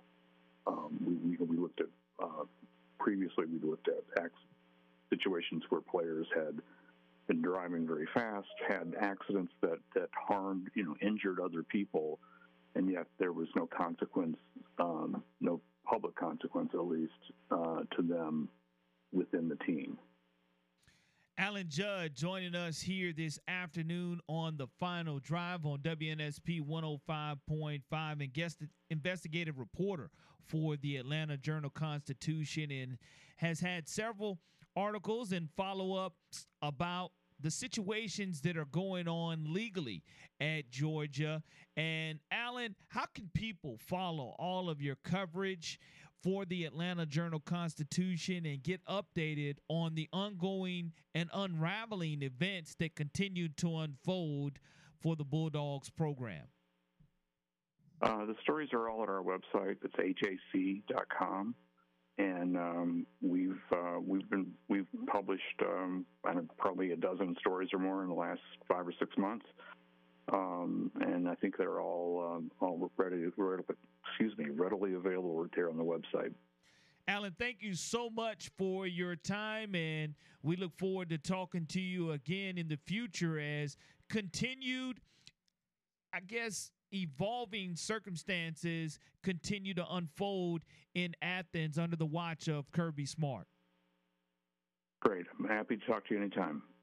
Alan Judd joining us this afternoon on the final drive. And Michael, you know, again, the microscope, it always continues to be magnified. And your question in regards to, you know, Georgia, it's not just Georgia who Alabama's gone through this, Auburn's gone through this, Florida has gone through this. You look at the LSU has gone through this. Anyone who has had success at the top, and the Atlanta Journal-Constitution is a huge newspaper, a huge publication. And Barrett Salee said it earlier in our show. There's kind of a feuding war going on between the Georgia program, the football program, and the Atlanta Journal-Constitution, which I don't think is going to change anytime soon for sure. Yeah, it's an interesting situation. You know, that's kind of why I asked that question specifically. It's like, 'cause obviously what's happening is certainly, you know, the headlines are horrible to read, but they certainly are not unique to Georgia. Obviously, when you're winning, that spotlight is going to be magnified on you. So, you know, maybe we'll play the audio from Josh Pate a little bit later on. He kind of went scorched earth on the AJC a little bit because, like I said to Alan, you know, the Dogs Wire report that kind of refuted a lot. It was an interesting situation because the AJC article, like I said, was behind a paywall. So a lot of people kind of just saw the headline and weren't really able to read exactly what was alleged in the article. So, you know, and then you go and read the police report and find out, you know, there are two different accounts of exactly what happened. So yeah, I mean, the way it was framed by the AJC, I think was a bit inappropriate, frankly. I think Josh Pate was right on that. You know, as for other allegations, and, you know, I think that the driving issues and stuff are an entirely separate issue that certainly need to be addressed. But, yeah, it's a pretty fascinating situation developing both, I guess, in Atlanta and Athens. Well, what you hate for the Georgia Bulldogs family is this. After they win that national championship, their second in a row, less than a week after winning that national championship, I don't even think it was 3 days later. Yeah. You have a tragic death involving that could have been avoided, and it was due to endangerment driving at high speeds. And because of that, you see a family's life be totally changed with that death. And I think that the magnifying glass is only going to get larger, and I think that, you know, you can go and you can interview and talk to coaches like Les Miles. You can talk to Urban Meyer about how that magnifying glass gets larger after you do win it. And I think that, you know, it's not going to change. The questions, I know when we go to media day, I think a lot of the questions, regardless of what Kirby Smart's answer is going to be, Kirby's going to get asked about whether it's things, at the podium or whether it's individually. He will be asked several times about the disciplinary issues that the AJC continues to unfold. And here it is. You have an investigative reporter who joined us, Alan Judd, whose job it is to investigate and to find out.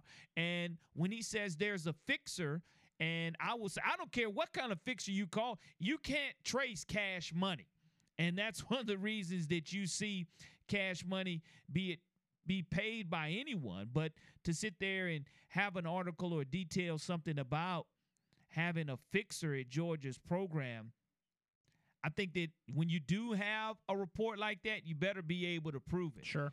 And if they have evidence, then they're going to write about it. And if they don't, then they'll have to retract their statement, which is nothing new in journalism. So we'll see what continues to unfold, especially with SEC Media Days being a couple of weeks ago. The Final Drive will return here on WNSP 105.5.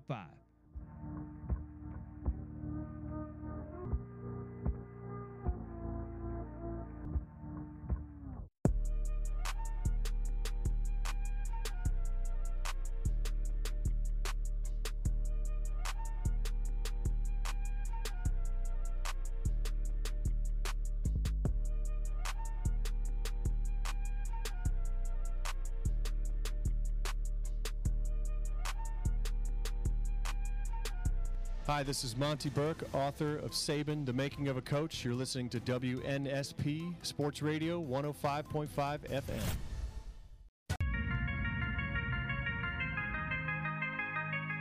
Welcome back to the Final Drive here on WNSP 105.5. Corey LeBounty, along with my producer Michael Bronner, joining you this afternoon. And we just had Alan Judd, investigative reporter for the Atlanta Journal-Constitution. And I know earlier in today's show, Barrett Salih was talking a little bit about comments that were made, Bronner. And we're going to play those comments right now as part of, like you said, a little scorched earth here as we play these interviews, kind of feuding up with the Atlanta Journal-Constitution and their reporting for sure. Yeah, so just for context, this is Josh Pate from we've had him on the show a bunch of times. Late kick Josh on Twitter. He talked about this last night, so I'll go ahead and play that. Did about 15 times today. I kid you not. I went 15 for 15 on this. I asked folks who were disagreeing with me on my assessment of Georgia versus the AJC. I said, hey, what was your biggest takeaway from that AJC article? And these are 15 folks, by the way, coming at me who in some form or fashion think that Kirby Smart needs to answer for this or that should happen to Kirby Smart. I said, what was your biggest takeaway? And they said, oh, man, they're letting folks guilty of sexual assault off easy up there. I said, be specific. What is your biggest takeaway? And they beat around the bush about 3 or 4 more times because they knew what I had figured out about them. They hadn't read the AJC article because it's behind a paywall and most of my friends are cheap. They hadn't read the AJC article. They took away exactly what the folks who wrote that article wanted them to take away. And that was a headline, a screenshot, kind of a snippet, an idea, really. More so than facts, you were supposed to take an idea away from that. Now, I'll credit Jake Rowe, good friend of the program over at Dogs HQ, works for another company now. He actually did give me the rest of the story today. In fact, they didn't put it behind a paywall either. It's on their website for all to see. And I find myself reading that entire police report. And I find myself listening to, or in this case, reading, transcripts from the accuser, transcripts from the player, who, by the way, is Jamal Jarrett with Georgia now. And I find myself looking at text message exchanges, and then I get to the end of it. And I watch the entire story just vaporize and the allegation vaporize. And I ask myself, how many people actually dug this deep, including the folks who published that initial piece at the AJC? Or if they did dig that deep, and this gets even more nefarious, why was I not presented with this context? You know, Rowe and the guys over at Dogs HQ, by the way, they didn't editorialize intentionally. They just put the facts out there. That's actually called investigative journalism, by the way, for those unfamiliar. They just put the facts out there. Josh Pate chiming in, and like Michael Bronner said, really going scorched earth on the Atlanta Journal-Constitution on this latest case that has come up for the Georgia Bulldogs football program regarding Jamal Jarrett and the sexual assault allegations that were made against him. But this is a situation to where I think, Bronner, if you don't have the student athlete death there, I don't think that it gets magnified as much as it has, because you now you're looking at, okay, well, we had this one fatality due to excessive speeding or a moving violation with a future NFL football player that caused the death of and the injury of others. Now let's go and let's look into see how many other non-moving violations have been committed by Georgia during the Kirby Smart era. Now, whether that non-moving violation is for not buckling up a seatbelt or for parking in the wrong spot on campus, I'm quite sure that all schools and universities have plenty of non-moving violations, because I know you can probably attest to this. Being on a campus at Alabama, I never drove to class. They love writing tickets. Nothing that is their favorite thing to do. As a matter of fact, absolutely. And at any university, you see non-police officers, those who are hired to find those who are parked in illegal parking zones or whatever it may be. But the Georgia Bulldogs have been brought under a tremendous microscope and will continue to be under that for sure. I don't see that changing at all anytime soon. But Pate, he really leaned into the AJC, and I think that Alan Judd had a little pushback in regards to the information that they have been provided. Yeah, like I said earlier, it's just such a fascinating situation between, both the publication and the school.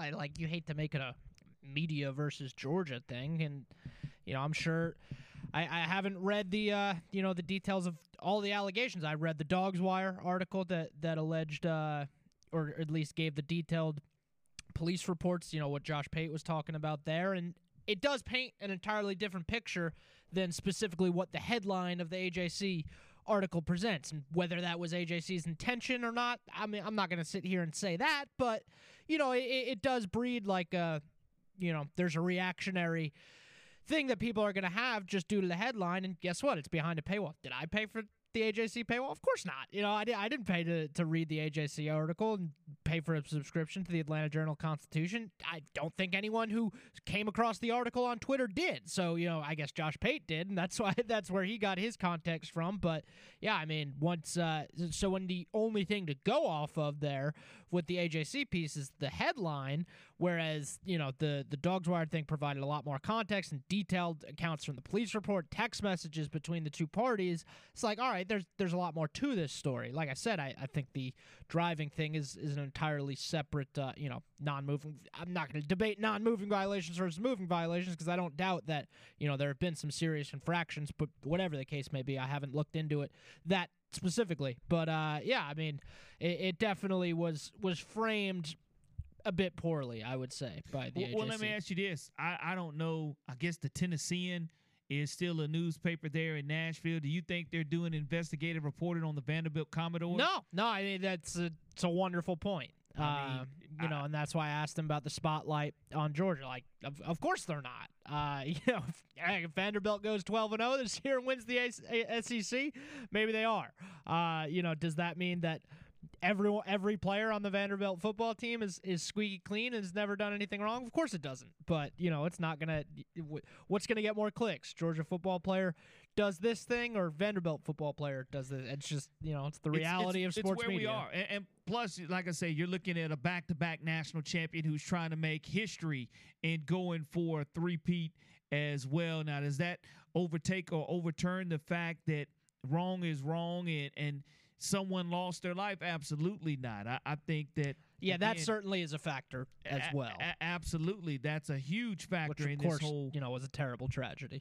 Absolutely, and I think that it will continue to be looked at. But the magnifying glass, I will say this: the room for error is very slim for the Georgia Bulldogs, for sure. And we'll continue to talk about that along with the other headlines that we've talked about today. ESPN has really lowered the boom, folks, on a lot of high-quality journalists, and one of those most recent that we found out within the last hour was David Pollack. And we already knew Todd McShay, who is a visitor here to the Reese's Senior Bowl. You love to see all his draft day coverage and his coverage of the Reese's Senior Bowl. But won't be able to see that, along with Jeff Van Gundy and Jalen Rose not being a part of NBA coverage as well. We'll talk about that along with the match results. Of course, the Birmingham Stallions. If you want to watch some football this weekend, the Birmingham Stallions' second straight USFL title game performance versus the Pittsburgh Maulers will take place on NBC, so you'll have an opportunity to watch that. And we always want to hear, what is the best 4th of July firework you have ever had a chance to shoot off or light up? Is it the bottle rocket, smoke bombs, Roman candles? Let us know in the app or give us a call, 251-694-1055. Hi, my name is Sherman Williams, former running back for the University of Alabama and the Dallas Cowboys, and I wake up each morning listening to WNSP 105.5. Welcome back to the Final Drive on WNSP 105.5. Corey LeBounty along with Michael Bronner. Want to wish you guys a safe and happy weekend. We know it's been a very scorching hot week, and the temperatures will continue to be turned up this weekend. And of course, we asked in the app, what's the best 4th of July firework? As many people will go ahead and have a holiday on Monday, as Tuesday is the 4th of July. But the best 4th of July firework, what was it? And when you grew up, did you have those 4th of July firework wars, or was it the fact that you just had an opportunity to go and see the local fireworks on the hill or on the river, or just see them on television? But there's something about Independence Day and the entire ambiance that goes with it that you love to invest in those fireworks for sure. Want to make sure everybody stays safe in using them, but everything given from Roman candles to sparklers to bottle rockets, all those and more given in the app as far as the best 4th of July firework. And don't forget, tomorrow coming up on the SEC Network, you have Alabama's takeover. They're starting their SEC Network takeover for all the institutions. That will be starting with the Alabama Crimson Tide on Saturday. And, of course, Auburn will be taking over the SEC Network on Monday. So you'll have an opportunity to see and relive some of the better games and across all sports in 22-23 season there. And, of course, also with ESPN letting go David Pollack, Matt Hasselbeck, Steve Young, Jalen Rose. You also have Keyshawn Johnson, Todd McShay, Max Kellerman, Jeff Van Gundy. I think that as far as, you know, the talent that you hate to see change on the television in regards to some of those that have. Susie Colbert has been with ESPN for over 25 years. And that's a name you just know you're going to get high quality of information. But, you know, as far as the changes that ESPN made, they said they made it to save money. But I really wanted Nick Saban to be able to look at David Pollack on that ESPN studio if Alabama made it to the national championship game and won, to say, David, what did you say, my friend? What?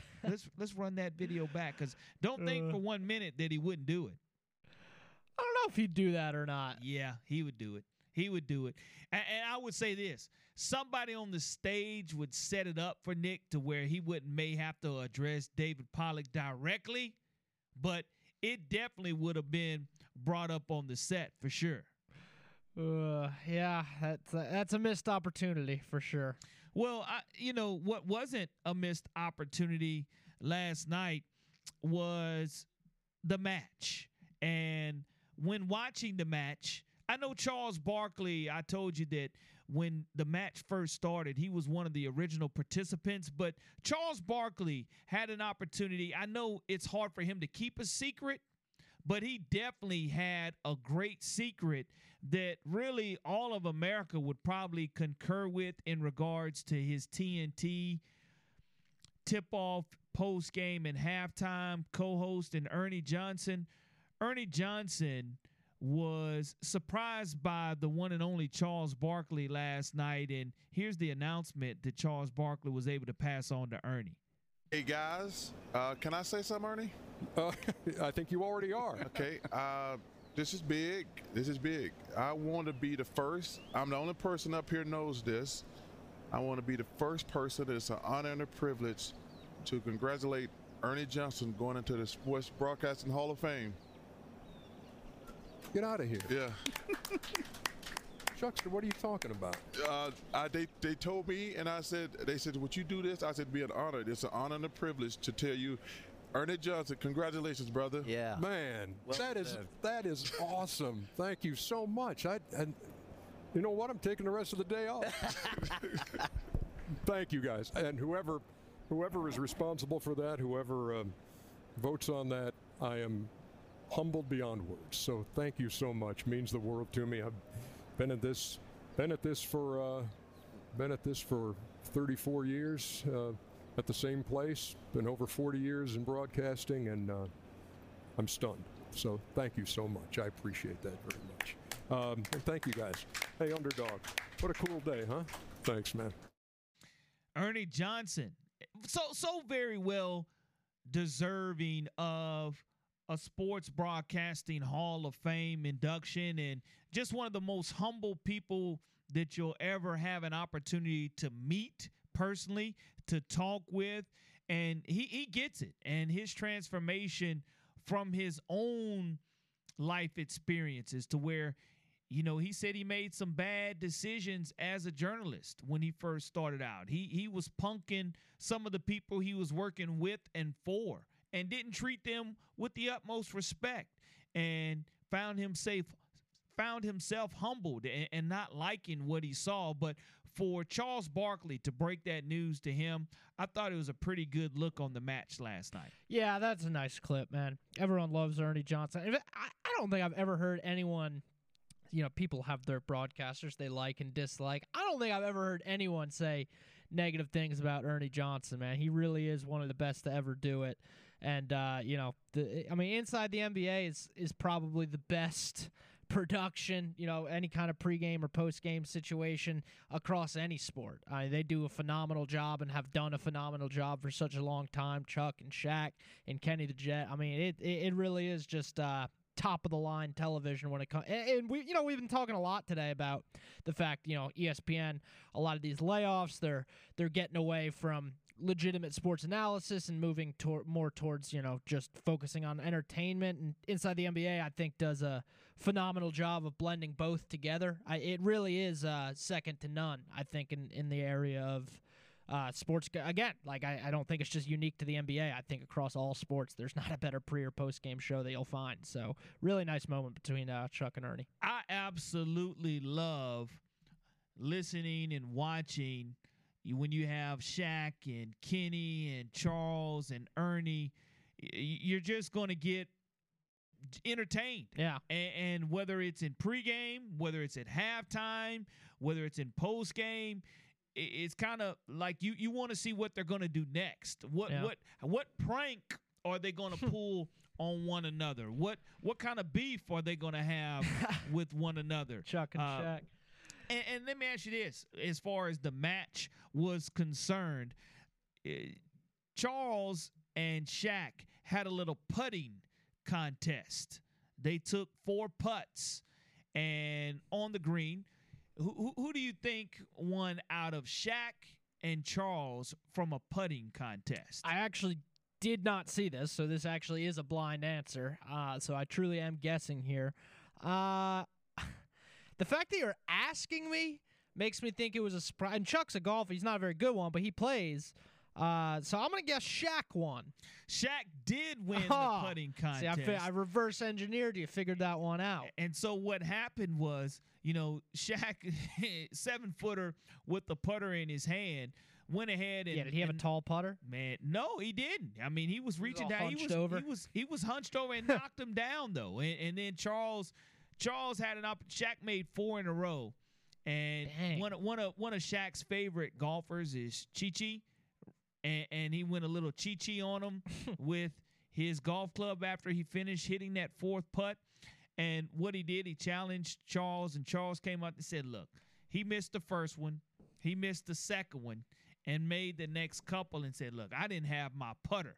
And then someone said, well, do you think Shaq walks around with his putter all the time? So it definitely wasn't that the case. But Travis Kelce. Yeah, Mahomes and Kelce got some game, huh? Man, they defeated Clay and Steph last night, which was in the match, beat the Splash Brothers in 10 holes.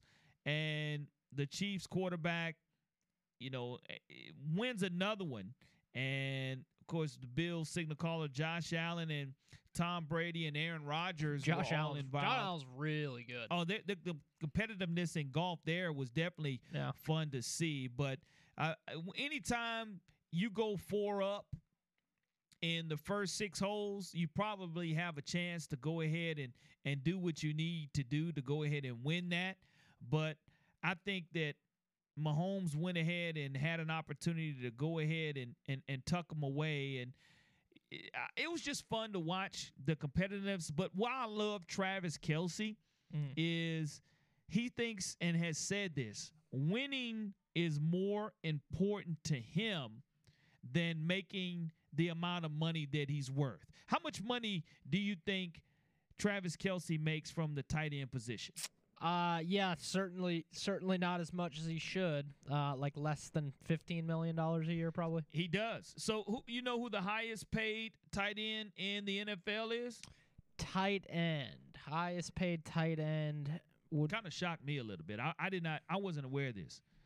Darren Waller. Yeah, he got that big deal from Vegas and $17 million. Yeah. You know who the second highest paid tight end in the NFL is? George Kittle. It is Kittle.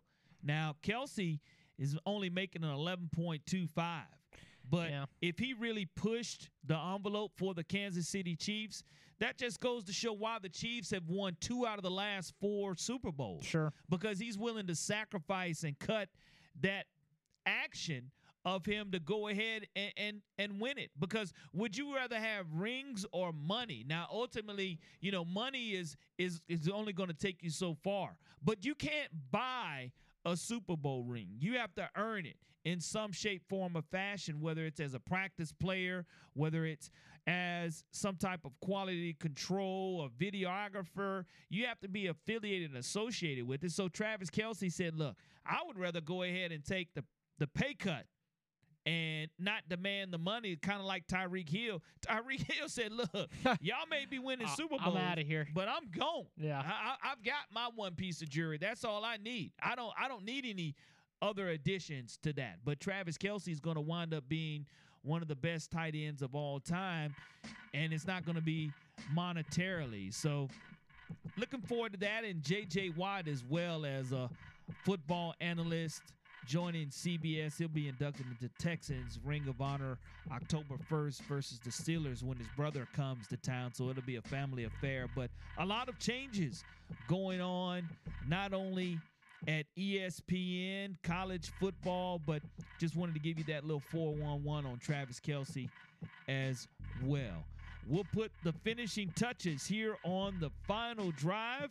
We know that Tuesday, we know what day it is Tuesday, but on the other side of the break, we have to find out what day it is. Hi, I'm former Major League Baseball player Bernie Carbo. I listen to WNSP 105.5. Love every minute of it.